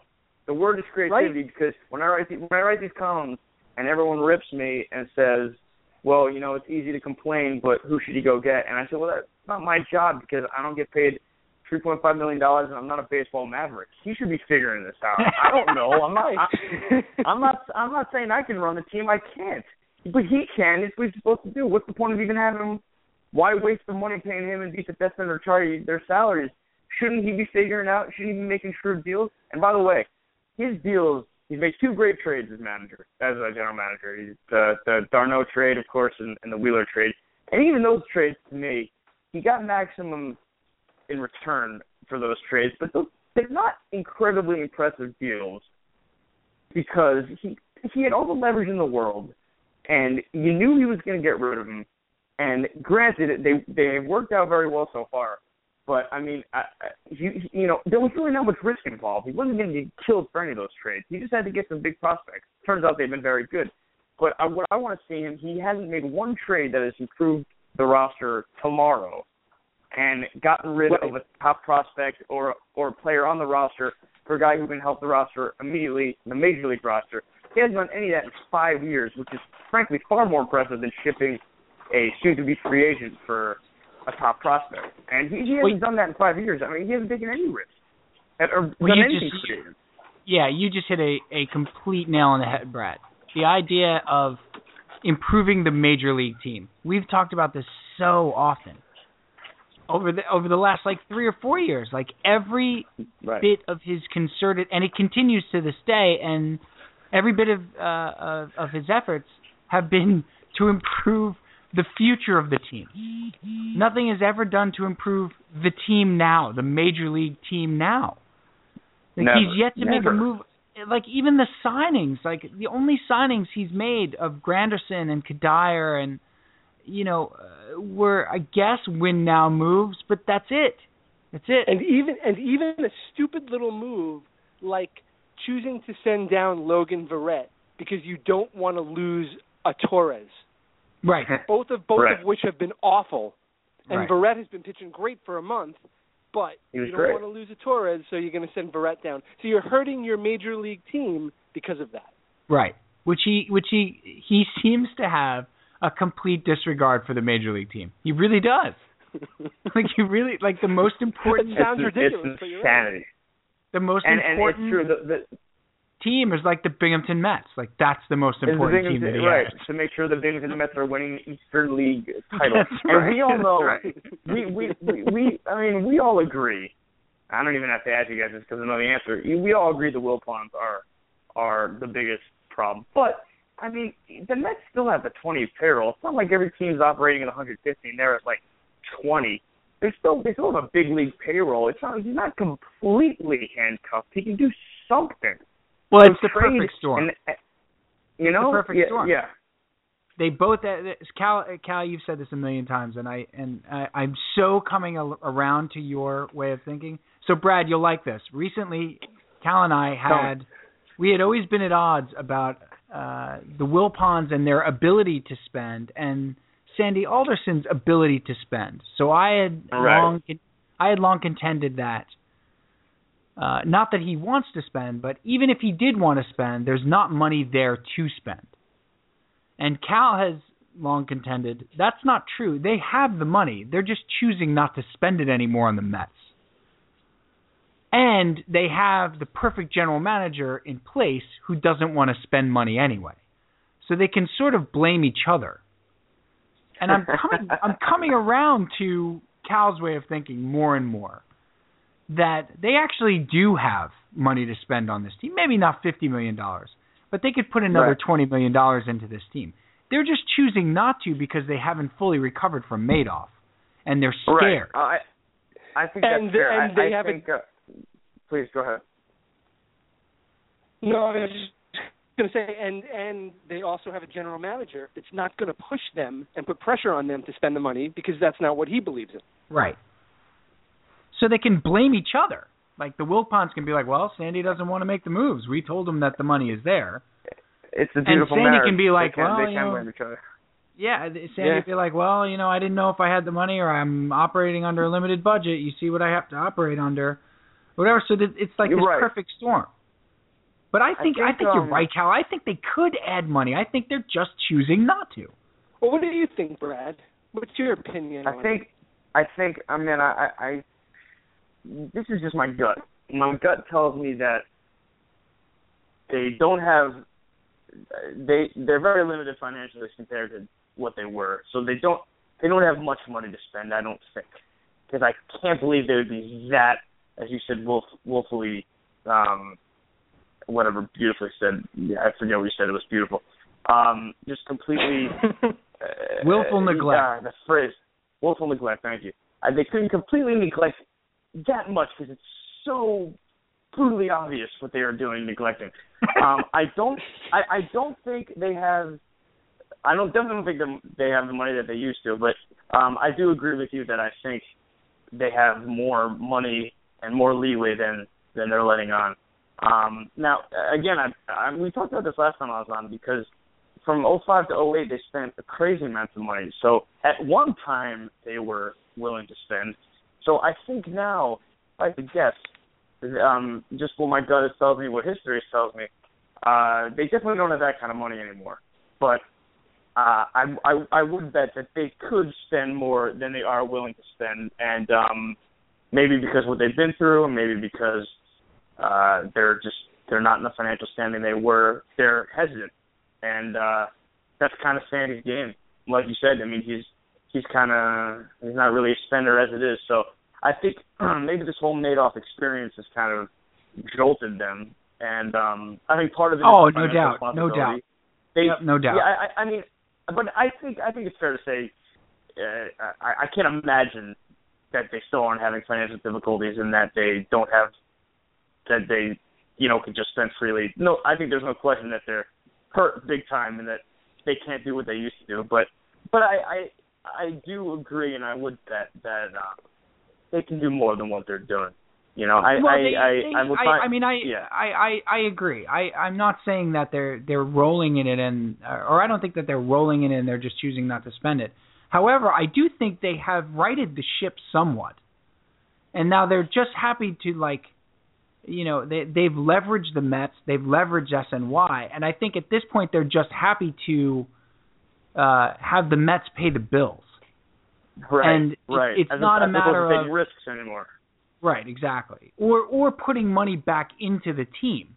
Exactly. So their real estate holdings and their Sterling equities and a lot of the other companies that were affected by Madoff have leveled off, and the clawback is over. And so their debt situation is more to the city and to Major League Baseball never even had them pay back the friggin' bridge loan. You know what I mean? So I just think they're like, hey, we're not going to go ahead and put money into this team. We're just going to operate it on austerity for as long as we can, and take money out of it. But they could spend money. They could. I think they could. I think they probably could too. I think you're right. We've been through hell. We've owed the world. We had more money than God, and then this happened. And maybe now they're back, and maybe they're still hurting, but they're okay. And now, do we really want to, put ourselves in a hole again and take a risk? I don't know. Exactly. So I think that makes sense. Unfortunately, we'll never know.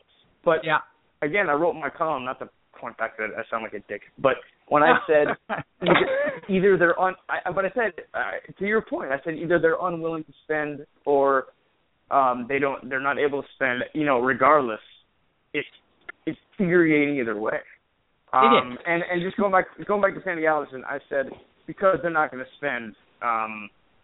Basically, I just said, let's have the next best thing, Sandy be fired. And I don't even know how much that would help the Mets, but I think it would. I think a lot of guys could do a better job. But more than anything, I think that as Mets fans, I usually don't wish firings on people, but, listen, if they don't make the playoffs this year, which they probably won't, we need to see some kind of action. Yeah, you would think. You would think. Something to show that someone paid for it, And it's so funny though. It's so funny. We've heard, Cal, you've said this too. We've heard so often about. You brought up the creativity before. That's really the key piece here, right? Like, it's okay, Sandy Alderson, if you want to come in and operate this team. The Wilpons don't have the money, so fine. You come in and operate the team on a small market budget. But those people operating on small market budgets are doing it better than you. Exactly. How come they're able to do it so much better than you on a major league level? How come the Tampa Bay Rays are able to do it better than you? How come the Astros have been able to do a complete rebuild instead of half a rebuild? Well, do you guys think there's something? Right.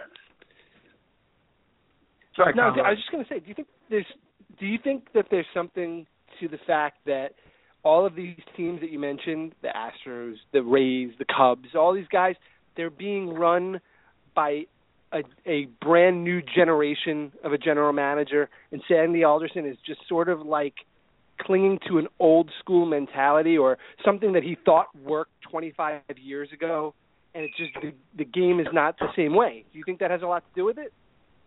I think I'm not sure. I think it's a good question because he was kind of the so-called, quotes, revolutionary of the old school generation. He was the guy who they say he's old, older, but he was the guy who saw things differently, and he was kind of like the beginning of these Andrew Friedmans and the Billy Beans. So, I mean, isn't he supposed to be that guy, even though he's from the older generation? He's been around longer. So it's like, or have they? What the hell is he doing? Yeah, or the young guys have taken his philosophy and just made it better, and he hasn't evolved. Well, that could very well be true. And Billy Bean, who Sandy was Billy's protege, and the A's are not having a good year, but look what they have to do. Look at the payroll limitations they have every year, and he's so creative. But I think you make a good point, and it could very well be true that maybe they've just learned from him or his philosophies, and they do it better, and it's passed them by. I mean, honestly, I don't know what the hell he does all day. I mean, he just what does he do besides send Danny Muno back up and down every 3 days? What is he? I don't know what he does. What does he do? Here's the key. Man. Here's the key to me when it comes to him now. And I was a very staunch defender of his for a good long time, and now he's really lost. So was I. Up until about this offseason, I was too. I was. Yeah, he's really lost me over the course of the last 2 years. Right. He's lost me. And now he almost infuriates me because everything is moved to next year. But the thing, guys, for example, you could take a Jonathan. Now Matz gets hurt, right? So you can't trade Nice. Look, you don't have to have an ace at all 5 spots in the friggin' rotation. Okay? You don't have to have that. Exactly. So you can definitely still trade John Nice right now. And you know what? John Nice is never going to be he's pitched really well of late. He's a lefty who's under control for another couple of years at a reasonable price. You could get a very solid bat in a package of John Nice and one of your prospects, and it doesn't have to be, well, Michael Conforto's going nowhere. So it doesn't have to, because he's the only position prospect that you have. Right. So, or he's the closest to the major leagues. Dom Smith may, eventually. But anyway, you could package John Nice with somebody and get a hitter that is going to help you. It's not really that complex. And we know that John Nice, we Mets fans know that John Nice is not this good. He's just not as good, and his value is higher now than it ever will be. And we had a writer on CBS New York today who I just completely disagree with, writing about Jason Keidel was writing about how you can't trade in the East, blah blah blah, and how because pitching. But it's like you said, yes, they do need him to fill in for Matz because they score 2 runs a game. But if you trade him off, maybe they could score 3 or 4 runs a game. And the reason they need aces, not that he's an ace, but the reason you need studs in 1 through 5 is because you don't score. So solve that problem. Get a couple back. And you don't have to have an ace at all 5 positions in the rotation. Mets fans are obsessed with this. Yeah, it's great that the 5th starter goes out and gives throws 7 2/3 innings of 2-run ball and loses the game 2-1. Exactly. What good is that doing you? When that guy can bring you back a solid bat, it's not that complicated. It's really not, except for the fact that Sandy Alderson needs to not just fleece you in a trade. He needs to take your wife out to dinner. He needs to completely embarrass you in front of your friends. Maybe tell a story about something you did stupid in college, whatever. Like, he has to do all of that before he makes a trade with you. Well, that's true. Look at his trades. His trades have all been heists. And a couple of the only way he makes ones. a trade. It's the only way he makes a trade. Yeah. total heights, and total heights where he has all the leverage right now, and he doesn't really have leverage. Well, that's a great point. Somebody wrote that the other day about how GMs around the league are really enjoying the fact that Sandy Alderson needs to make a trade and can't, because they're all laughing at him. Now they're like, yeah, remember when you called me up and you offered me John Neese for Mike Stanton or for Giancarlo Stanton? You remember that? Remember? Right. Yeah. Well, it now almost seems like it almost seems like the GMs around the league know or think, whatever he is, that he is a prick, and they just I don't think and they love it, and they don't want to work with him, and because he's offered these ridiculous deals, they like seeing him. You've seen that he's like the bad fantasy baseball owner now. Exactly. The guy who's tried to get Mike Trout off your team for Garrett Richards. For forever. That's a good deal. That's good young pitching. And then finally he needs a guy, and you're like, you know what, buddy? Too bad. Sweat it. Right. It's almost like Sandy has to protect his ego so much that he can't even risk losing a trade. Because no matter what happened with the Darno and Wheeler trades, you couldn't really kill him for that, because you knew you weren't going to re-sign those guys. And if they didn't work out, but all the scouts said they'd be great. It just didn't happen. So I mean, it's such a cop out. You knew. I go back to no risk, no creativity. I mean, he asked for the world, and he was lucky enough that a few GMs gave it to him. But that's a lot different than giving up something of value and getting something of value. Yeah, totally different, which he hasn't done at all. So last thing here, guys. Let's wrap this. Yeah. No, never at the major league level. Heavens forbid. Ever. Let's wrap it up here. Cal, I'll ask you first. This team going into the second half, you really foresee them do they just get destroyed over the next 10, 12 games, and does that put an end to this, or what? Yeah, I told you on Saturday or Sunday. Was it Saturday or Sunday? It was Sunday. It was Sunday, right? And before the game on Sunday. Yep. Now, I didn't tell you that Neuenhuis was going to hit 3 home runs, but I did tell you that I had a feeling that Sunday was going to be like the last great day for the Mets for the season. They were going to win. Oh, that's so true. So true. 5-game winning streak heading into the All-Star break, 2 games out of a playoff spot. Everybody's going to be going crazy about them. They're going to be talking about them for 5 days because there's no games, and they're going to come out of the break, and they're just going to get eaten alive in these 10 games, to the tune of 2-8 or 3-7 against all these first-place teams. And they're going to be right back where they started from a week before the trading deadline at 500, 4 or 5 games out of the playoffs, and all the momentum going in the other way. That's what I think is going to happen. I hope I'm wrong, but that's how I feel like it's going to happen. That is so likely going to happen. It's unbelievable. Yes. Again, I'm not saying it will happen. I'd probably place a bet that will happen. I think that's so myth. But we've seen it happen so many times. Yeah.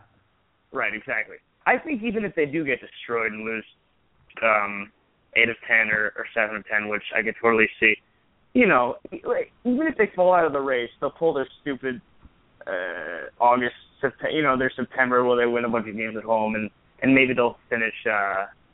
I still think they'll win 83 to 85 games. Even if they fall out of the race, they'll get hot again at some point, and they play too well at Citi Field, and they have too much good pitching to totally fall off. That's why I think they'll win 83 to 85.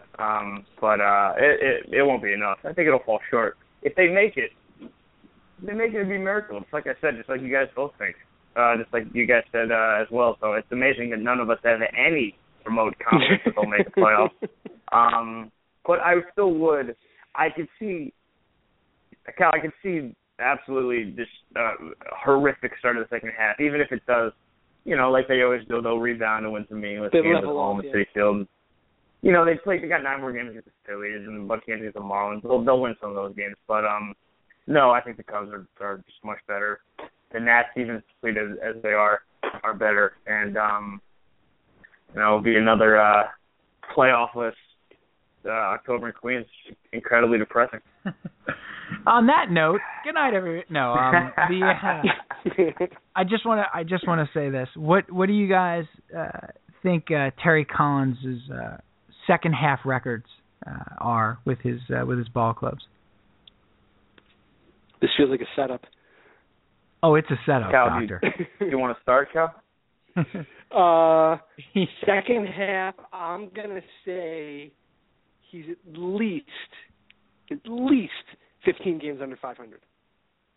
Yeah, I'm trying to find the numbers, but right.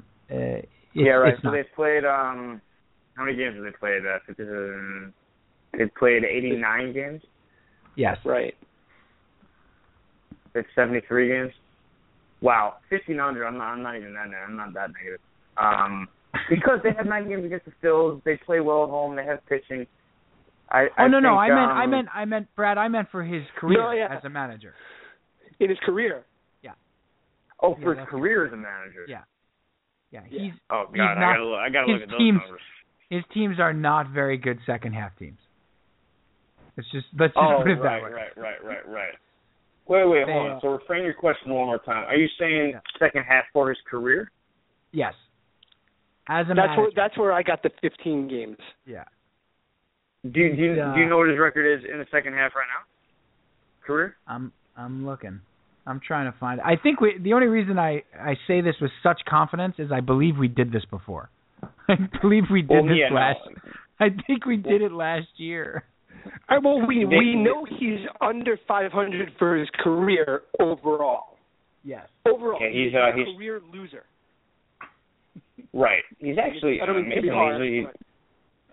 He's 492 win percentage for his career, which I'm amazed it's even that high. He's 476 with the Mets, 351, 386, but I'm trying to get the split. But I mean, so that's 35 games under with the Mets. Yeah. And it seems like they always have winning records or close to it in the first half. So they are, I mean, yeah. Well, the Mets are historically a terrible second half team, but under him, yes, they've also been historically terrible. Yeah, he's got some. I think if you go and take a look at some of those Astros years and some of those Angels years, you'll see some not great second half results. Yeah, I actually didn't know that. Although I do know now that you say that. I think the Astros choked a few times when he was with them. I remember hearing that, and I think the Angels did as well. So that makes sense that it would be a second half collapse. And God, he had good teams there. The Bell, all those guys. Yeah. 1996 Astros on Saturday, August 31st. August 31st. Also known as September 4th. On August 31st, they were 11 games over 500. Jesus. Right? They finished the season 82-80. Jeez. Oh, my goodness. They lost 9 games but listen, in a month. Sanpete, I mean, but tell me this. Listen, I respect both your baseball minds very much. You've been watching ball longer than I have. But listen, my whole thing about Terry Collins is this. And again, I'm not saying he's a great manager, but you do agree that his job is so brutally difficult being in 2-1 games every single night, right? I mean, God, the guy never has an 8-2 lead. I think his job he's a terrible strategic manager. Terrible. Think so? You think so? I have seen things. I'll give you 2 examples, Brad. I have seen. Yeah, tell me. And one of them I still can't even really wrap my head around. Because I've been watching and playing baseball for a long time, and I've never seen it. And he defended it. It was my favorite thing. Wait, Sanpete, did you play baseball in college? I did for a little bit, not the whole time. I played for my first 2 years, but this has never been seen before. Never since. I actually got in a fight with Rich Catino about it on Twitter about it. That's ugly. All right, yeah. Go ahead. It was, and he's been on the show. Rich defends everything the Mets have ever done, but yeah, continue. Yes. He's a good guy. Yeah. I can't remember the game. Cal, can you remember the? I can't remember who they were playing, but maybe the Cardinals. Murphy's playing second, and Flores is playing short. This is last year. And, right. And there's a man on first. There's one out. And it's late innings. And the batter hits a comebacker to the pitcher. And for some reason, Daniel Murphy makes a beeline for second base to cover second base on a comebacker. And Wilmer Flores is looking at him in stunned disbelief. Well, like the two of them go to the bag. Right. And Wilmer Flores is looking at Murphy like, what are you doing? What are you doing? But probably in Spanish, he probably said. And so, whoever the pitcher was, it may have even been Familia. It may have been an eighth inning. And Familia throws the ball into center field because nobody's actually at the bag because they would have run into each other. Right, they're just standing to the sides of the bag. Right. Right. I think I remember this play. Right. So and it cost them the game. So the contention is, so after the game, they're asking Terry Collins about that, and he said, that's Murph's bag there. Now, in the history of baseball, unless there's a shift, right, that is never, ever, ever the second baseman's bag. Ever.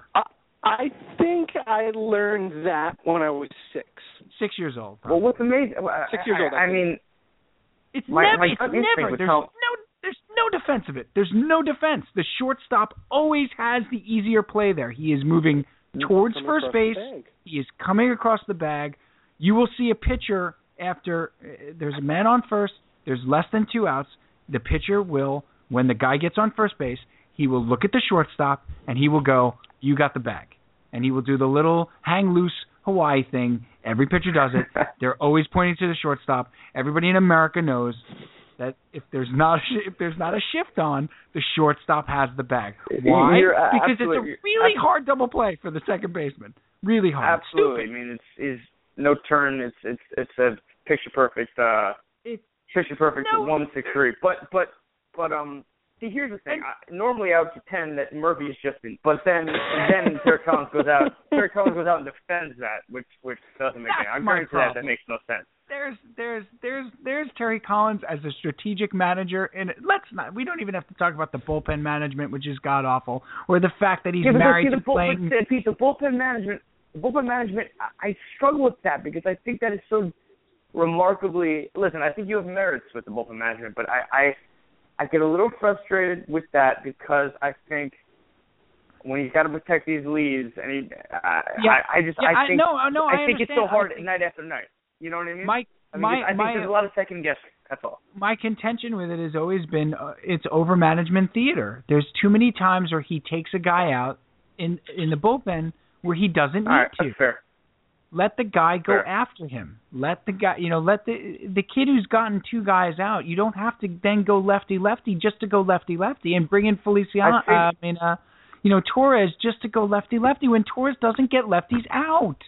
He's horrible against lefties. I think if reasonable fans like yourselves, put it that way, I think I would feel differently. But instead, I'm reading these Mets blog comments, and these guys are ripping him for keeping the DeGrom too long or taking him out too early, and it's just it's almost too much.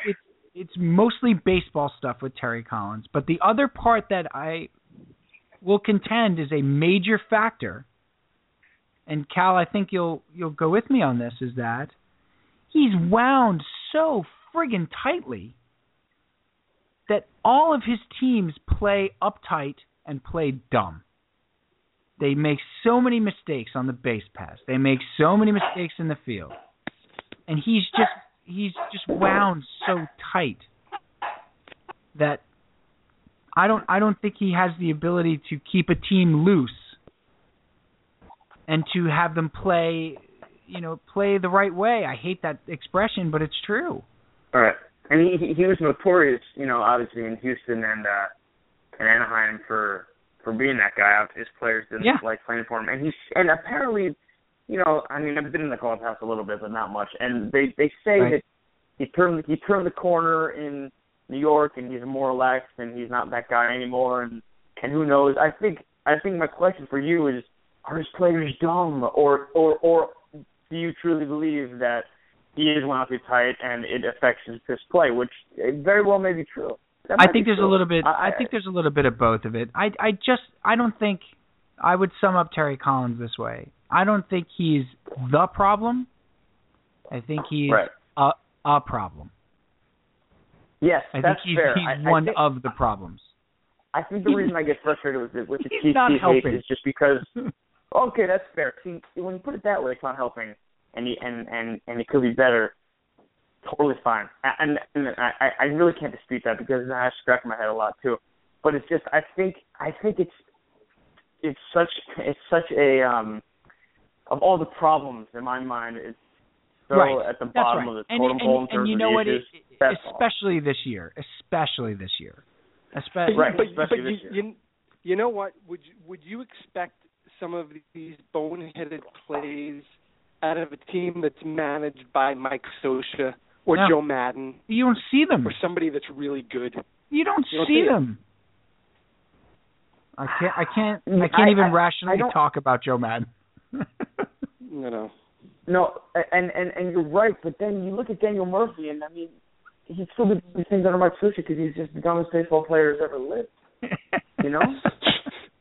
But he really is. I mean, he he's not really better than is. Mike Scioscia and Joe Madden. Don't get me wrong; those guys are better managers than Terry. Don't get me wrong. I mean, of course, but I mean, he happens to have some dumb players on his team, and Daniel Murphy is just. I mean, he's probably the best hitter on the team, but God, base running, fielding, not covering second base, all that stuff.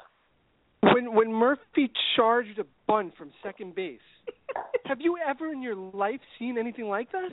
Instead of covering first, the baseball sense is missing. He ran parallel with Lucas Duda at first base. They ran side by side, charging a bunt. All right, but you got to say this stuff. Forget for a second TC as a manager. Tell me you wouldn't at least like to, down the line, have like a glass of whiskey, smoke a cigar with that guy, and talk baseball. He's a badass old school baseball guy. Oh yeah. You got to love all Terry. I want to do with him though. I don't want him running my team anymore. I want to have a Manhattan and talk about Mo Vaughn. That's fine. We could do that. Exactly, Mo Vaughn and Darren Erstad. I agree completely. I think I think there's something about him that I'm just like I want to give him a hug. I love Terry, but listen, everything you're saying, I can't argue that. Siciliani botched suicide squeeze. Are you okay with the call just poorly executed?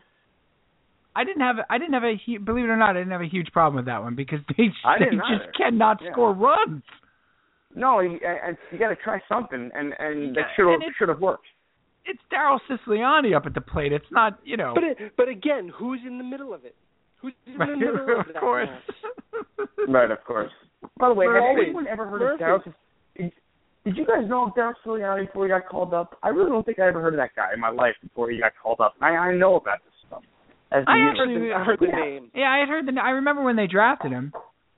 He was like in the fourth round or something like that. I remember him being a college hitter, and I like that they drafted a college hitter. But it's not like he was tearing up the minor leagues or anything. No. Nobody what positioned what about this. this? Would you call up Conforto this year or not? I would. You would? Yeah, I would. But I didn't have a problem with them calling Kirk back up instead of Conforto. Or instead of Siciliani. Or mostly He's instead a better of Siciliani. player than him. Yeah, he just is. He's just a better Major League Baseball player than him. You would have thought they were bringing Joseph Stalin up when they brought him back. I mean, he's not that bad. I think I'm a little torn on it, but I think I'd bring him up too. I'm bringing Conforto up? I'm bringing him up in August after I don't make a trade. That's when I'm bringing him up. Do you think there's any chance? He's not coming up though, right? I don't think he's coming up. I don't think he will. I think Sandy is gonna. I think Sandy is gonna cruise the rest of the season, and just say we were We were all injured, and try to hang in there, and the pitching will keep them in it, and they'll hover around 500.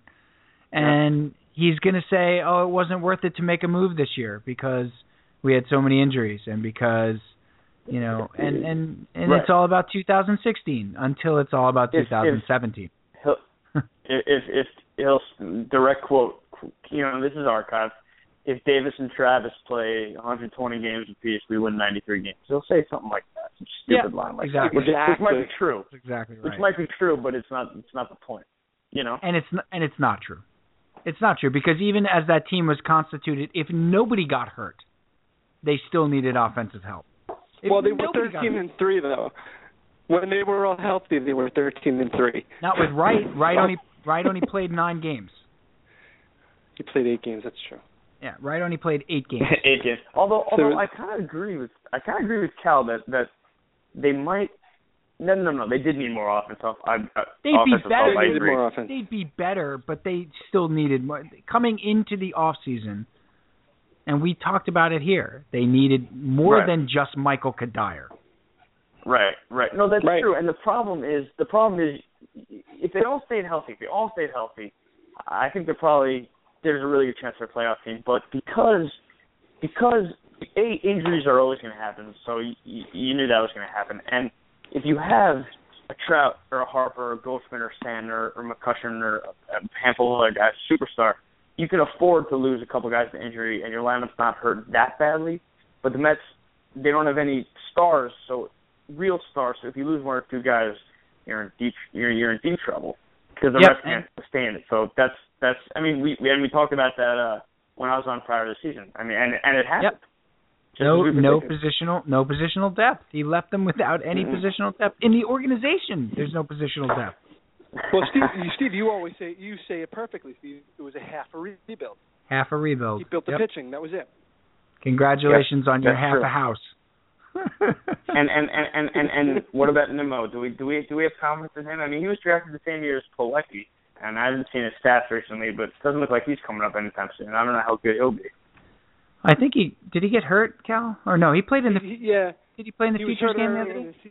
Yeah, he was in the Futures game. But he was hurt earlier in the season. I happen to like that kid a lot. I'm not surprised that Conforto has passed him so quickly because Conforto was a major league hitter and Nimmo was an 18-year-old out of Wyoming who didn't even play high school baseball. They didn't have a high school team. That's right. Right.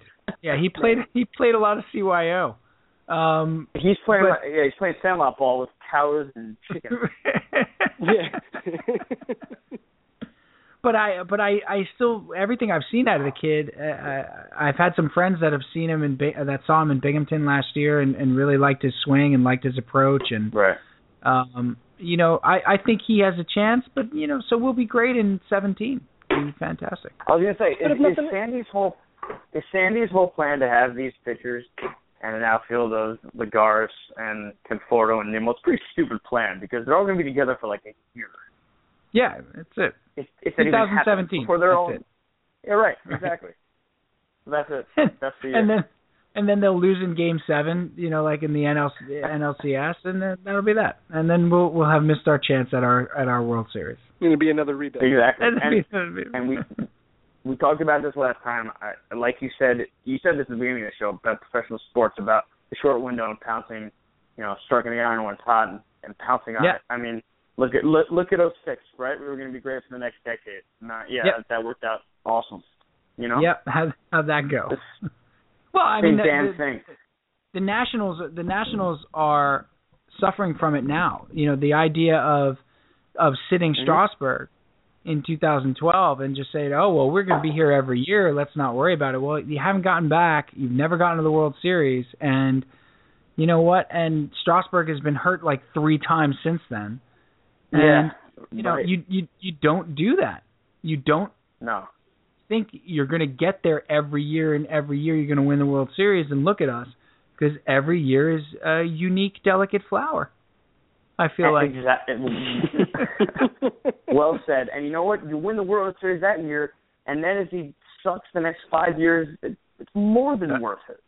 Doesn't matter. You got the one. It doesn't matter. You got the one. Just get the one. And I mean, do you guys think you'll see a Mets championship in your lifetimes? Well, you already have, but You think you'll see another one? I don't. I mean, I'm just cynical. I don't think I'll see it. It's not going to happen, man. I don't know. I seems to get. I actually, you know what? I actually do. I do think I will see one. I love that. I love that.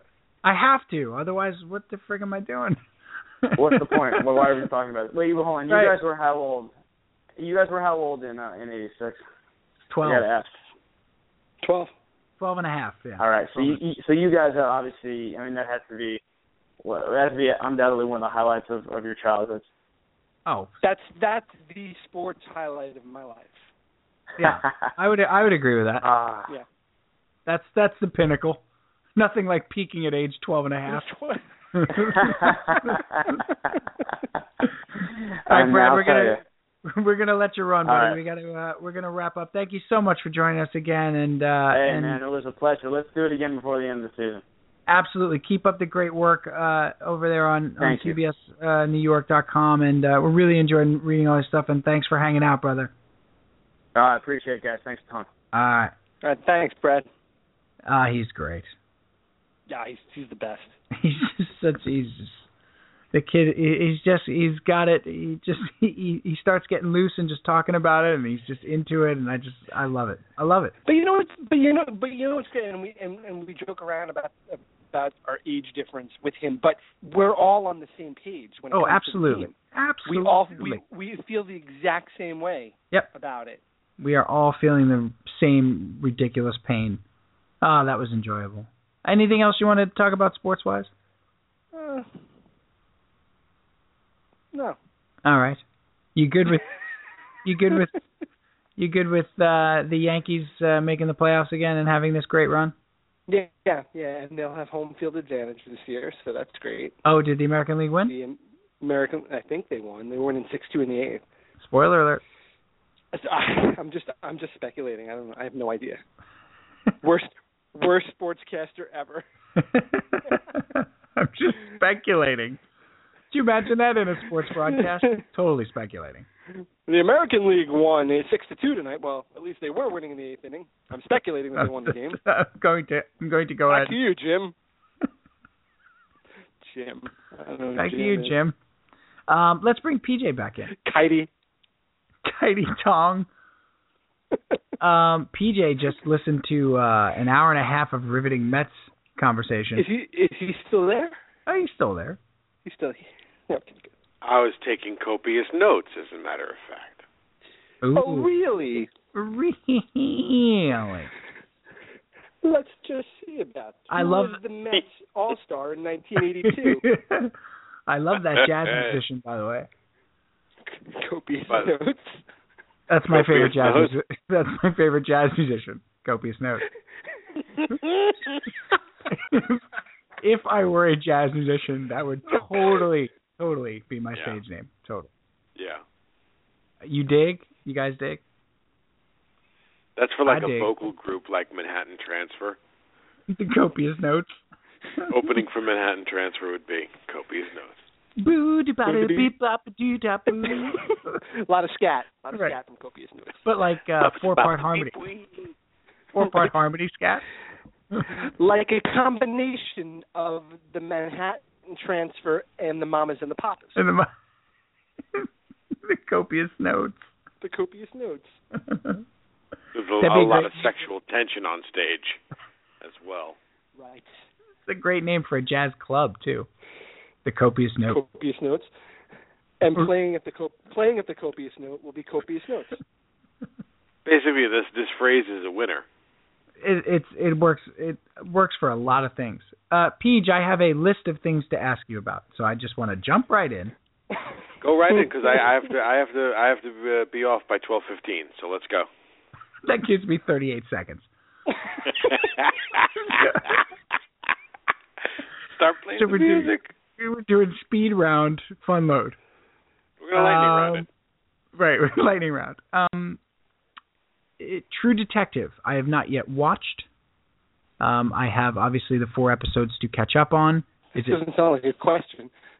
However, I am hearing in many places disappointment. Would you characterize yourself as satisfied? Somewhat satisfied. overly satisfied or unsatisfied? It's a different animal. And I'm telling you, people they're holding it up to the last one. Boy, at this point in episode 4 last season, we had already seen A, B, and C, and we're just not seeing it. The energy's not the same. Yeah, the energy's not the same. New scripts, new director, new actors. It's done. So you're saying satisfied? It's well done. Okay. All right. I just want to know what I have to look forward to, because I've been told in a few places not so great.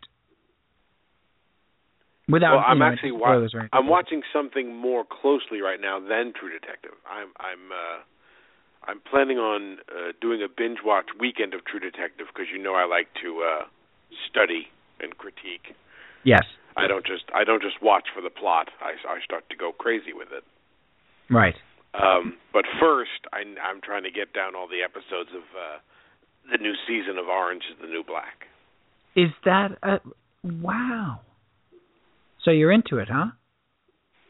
Oh, I love that. Did you always, or did you just get into it?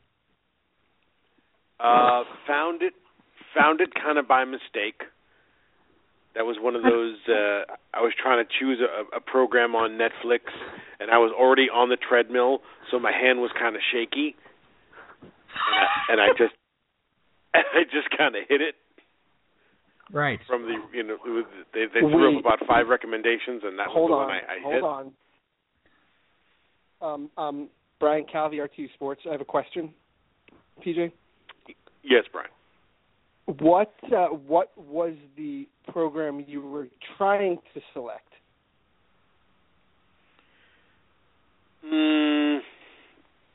I was probably going to restart Arrested Development, because I think I was on a list of Netflix shows.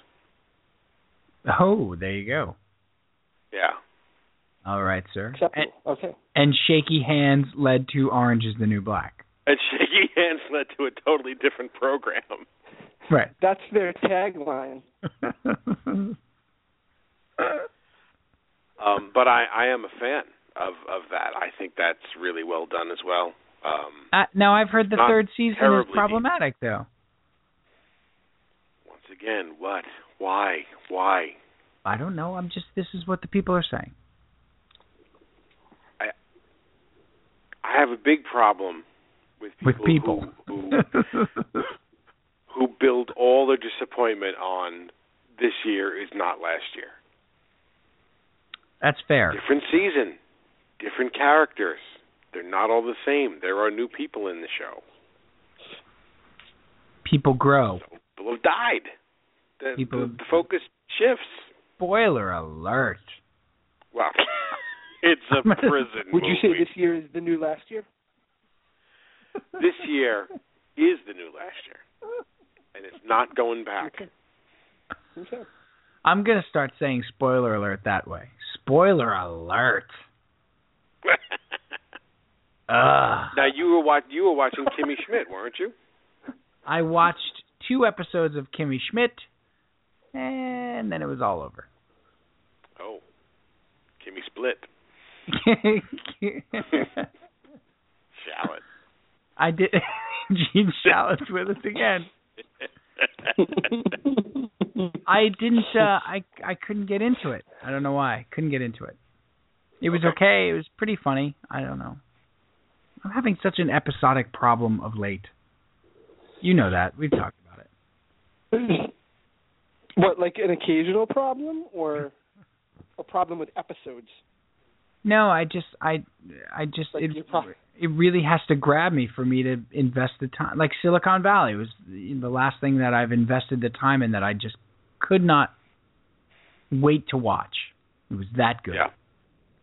That did not disappoint. No. Second season was that the same as last year, or was it in fact different? I think it was here's one of the problems I think people have with True Detective, and I haven't watched it yet, but it's also a serial, right? So last season has nothing to do with this season. It's an entirely different story. There's no connection. With Silicon Valley, Valley, they're the same? The opening song is just as depressing. That's how they're the same. Well done. That's stuff to do.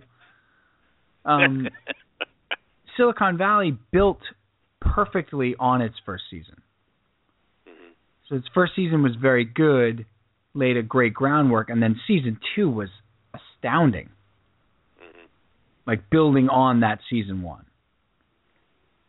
So the characters all grew a little bit and that sort of thing, but the story itself, the commentary on Silicon Valley and invention and that sort of thing all grew.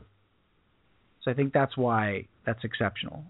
But I have to ask you, there were 2 trailers that came out this week from Comic-Con. You have to. There's actually 3, I'm sorry. 3 trailers. Oh, all right. 2 trailers and a video piece. The video piece from Star Wars. I can't even wrap my head around how excited I am for it now. I can't. My excitement grows. My excitement is through the roof. Cal, did you see this video? For Star Wars Episode 7? Yes. With Princess Leia, I can't talk about it. Yeah. I'm going to say this right now, guys, and we're going to talk about it a lot more before December. If this movie disappoints me, I may not go to a movie ever again. I'm saying it. You're putting a lot on the line here. You know what? And I'm willing to put I'm putting it on the line. Love isn't always on time. You laying it on the line? Starship style? Is that Starship? Yeah. Wait, what's Jefferson Starship, I think. Lay it on. Is that how that goes? No. Laying it on the line. Laying it on the line. Yes. Oh, that's terrible. Starship. That's Starship? Yeah. I like how gleefully you decide that that's terrible. Oh, that's terrible. I totally forgot about that song, though. Oh, that should be terrible. Oh, it's so good. Where would you put your expectation level now for Star Wars, Peach? 8 million? 9 million?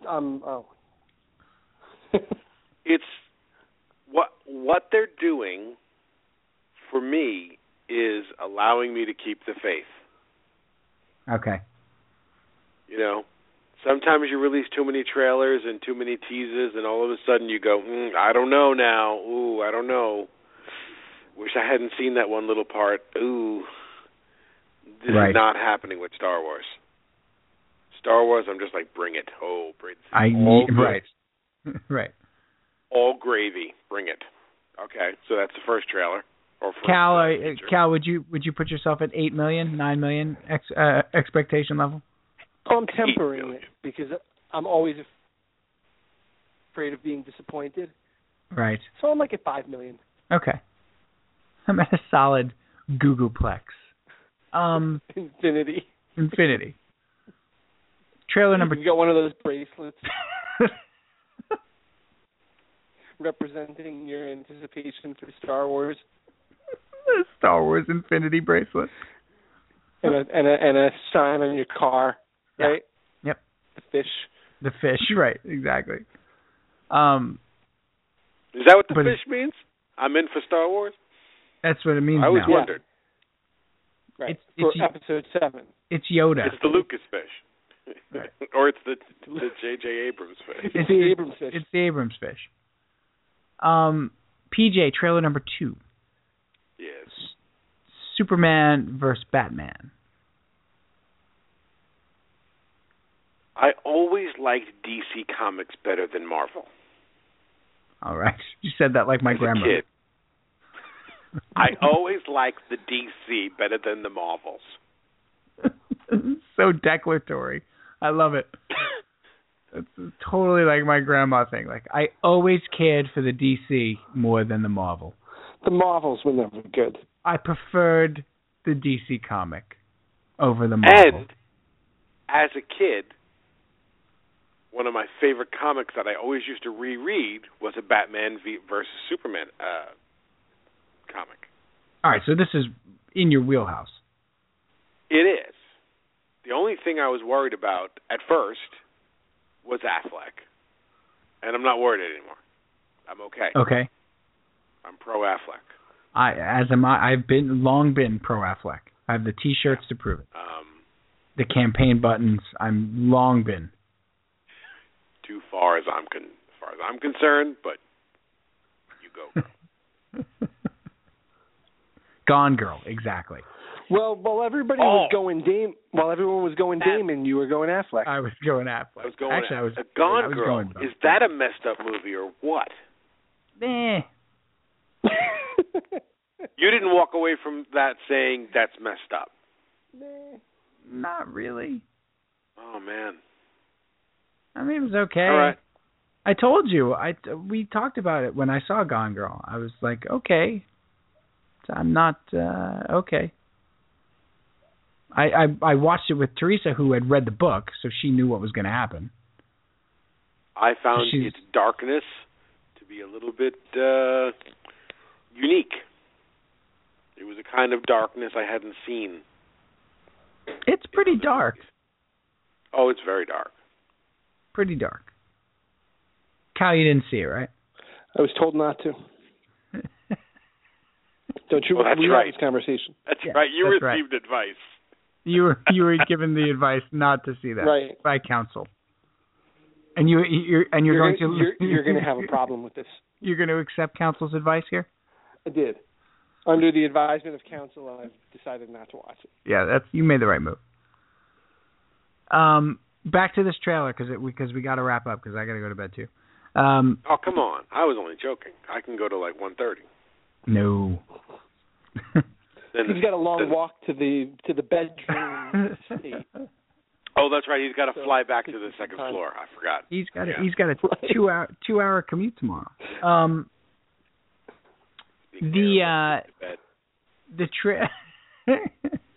Well, I have that man carrying me. We've been carrying you for years. Oh, hey, sugar. Hello. Not even true. Because it's false. That trailer bothers me. Here's what bothers me about, and it bothered me about Man of Steel, and it bothers me about this. And it's not a religious thing. Cal, I think I told you this already. Like, the Jesus Savior stuff, can we go easy on that, please? No, I love it. I love it. Oh, no, come on. And it's not a religious thing. You know why? Because I've heard that story before. I don't like when that happens. It's like in Star Wars where the Trade Federation has a trade embargo and they're fighting over it. Those are real life things. I don't want to see that. Like, I know the Jesus story. Why is he Jesus now? Well, because Jesus promised to come back and now he's gonna. Yeah, I know. Great. And he's going to be Superman? Is that the thing? I don't care for the imagery. It's just too much. It's a little on the nose, don't you feel? The coming down with the sun glare and I mean, come on, really? No, I always liked it. I did. That he comes out arms stretched. Oh, come on. Like a Creed video? Now that would go too far. Oh, that's the line. With arms wide open. In the rain. Right. Yep. Other than that, I thought the trailer was fantastic. Now, are they building towards a Justice League kind of thing? Is that what it's called, Dawn of Justice? I would guess so. We're going to end up in the Halls of Justice, narrated by Ted Knight. Meanwhile, the Halls of Justice. That's better. A lot. Halls of Justice. Monroe. I certainly hope so. And then the last trailer. Wait, and the glimpse of Wonder Woman. Oh, and the great, yes, awesome. And I Were think you not entertained? I like him as Lex Luthor, I think. I think I'm okay with Jesse Eisenberg. Thank you. Couldn't think of his name. Yes. Yeah, I think I'm okay there. What did you think of the Suicide Squad trailer? I like movies that look slick, and that looks slick. Yeah, I thought it was good. It looks dark. Oof. Yeah, I hope so. Well, it's a strange subject matter, but I thought it looked good. And now, what did you think of Leto as Joker? Excellent. And see, they know that they're up against Joss Whedon here. You know what I mean? Right. Like, that vibe now is firmly in place over the Marvel series. Right. The snappy patter dialogue, and you know, funny, tragic, funny. That, you know, the way he lays it out. Right. So I think for DC to keep the Christopher Nolan vibe, right, it is super smart. They got to go dark, Everything. Right? You got to go dark and epic. This is much more serious than you understand. Get Muse on the phone. Right. Oh, that's what they're missing. We're gonna need a soundtrack. Get Muse on the phone. We need the music of the apocalypse, please. Thank you. And get me Hans Zimmer now. I love the Dark Knight soundtrack. Love it. Oh man, so good. Yeah, Suicide Squad looks. I mean, first of all, Harley Quinn. Hello. Yeah. Okay. My Uncle Morty.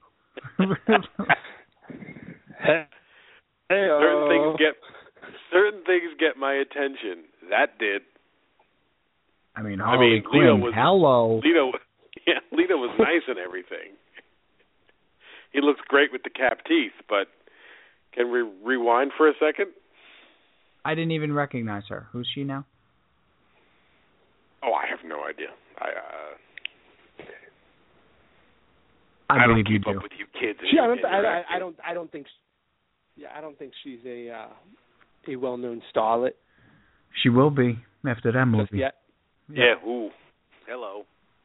That's the Halloween costume of this fall. Yeah. For you? Good Lord. No. Wow. I'm trick-or-treating in Freehold this year. I got to see this. And are you going to go see Ant-Man? I'm not going to go see anything, but I will. let's be serious here for a second. No I'll chance of getting nothing. The next movie I will see, you can write this down. The next movie I will see will be Star Wars in the theater. Whatever year that is. No, December. I think it comes out like December 15th. That is the next movie I will see. But I am interested in Ant-Man, and I am pleased that it got decent reviews, it seems. Because I like that Paul Rudd.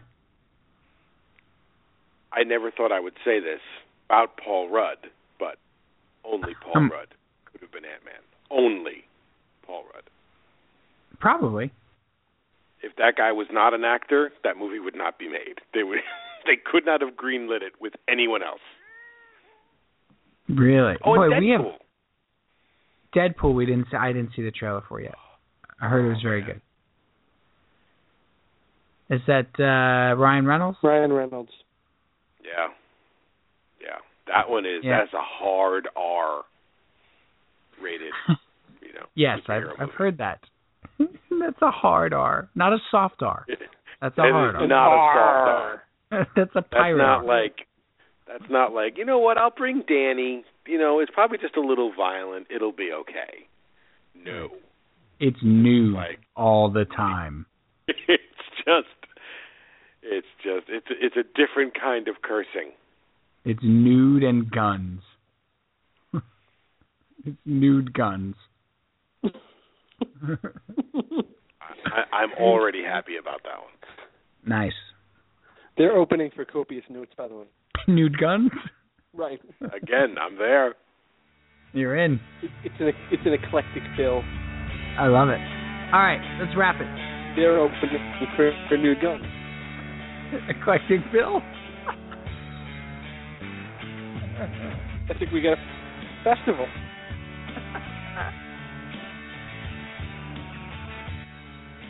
BJ, final unload. A little quiz for you on the final unload. I'm going to give you the cast list of the movie. Please name the movie. Alec Baldwin, Kevin Spacey, Oliver Platt, David Duchovny, Harrison Ford. Some of the roles were small. Wow.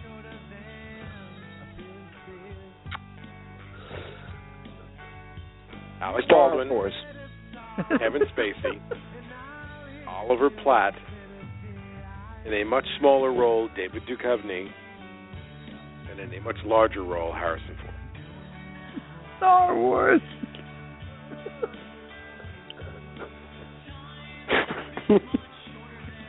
That's it. Your answer will... Air Force One. Now you know that that's wrong. Why would you even swing at that? Wait, that was Raul Are Julia. you not going to tell us till next week? Also appearing, Olympia Dukakis, Sigourney Weaver. Oh. Working Girl. Is this Mars Attacks? There it is. Very good. Mars Attacks. Wow. Working Girl. Wait. Harrison Ford's in Mars Attacks? No. It's Working Girl. It's Working Girl. The answer was You were Working right. Girl. Oh. I don't know where that... I am exhausted. All right, then. Working... Oh, yeah. Hey, David Duchovny's in Working Girl? Yeah, he's in the party scene. No, he's in Mars Attacks. But why male models? Cal, final unload. Hey, I have a quiz, too. Okay. This is fun. I think PJ will get this right away. We've crossed over into July 15th. It's after midnight. So July 15th, what happened 30 years ago today? 1985, July 15th. Well, I know that I bought all the U2 albums. Why did you do that? Because Live I Aid. just seen them play Live Aid. Exactly. 30th anniversary of Live Aid. 30 years. Wow. I don't have a quiz. Today we eradicated hunger in Africa. That's it. We did it. It all ended that one day. Great job, everybody. Way to go. Way to go, Boomtown Rats. For my final unload, it's good to be back. I missed you, boys. All right, we'll see you next week if we're ready to unload. Count. That's not a quiz. No. Here's a quiz. No, it's not. How many rooms are in Steve's new mansion? All right, I'll give you the over-under. It's 42.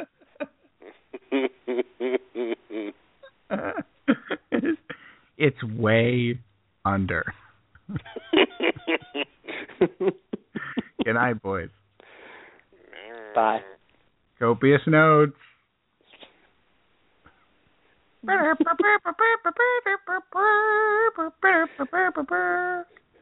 Eclectic Bill.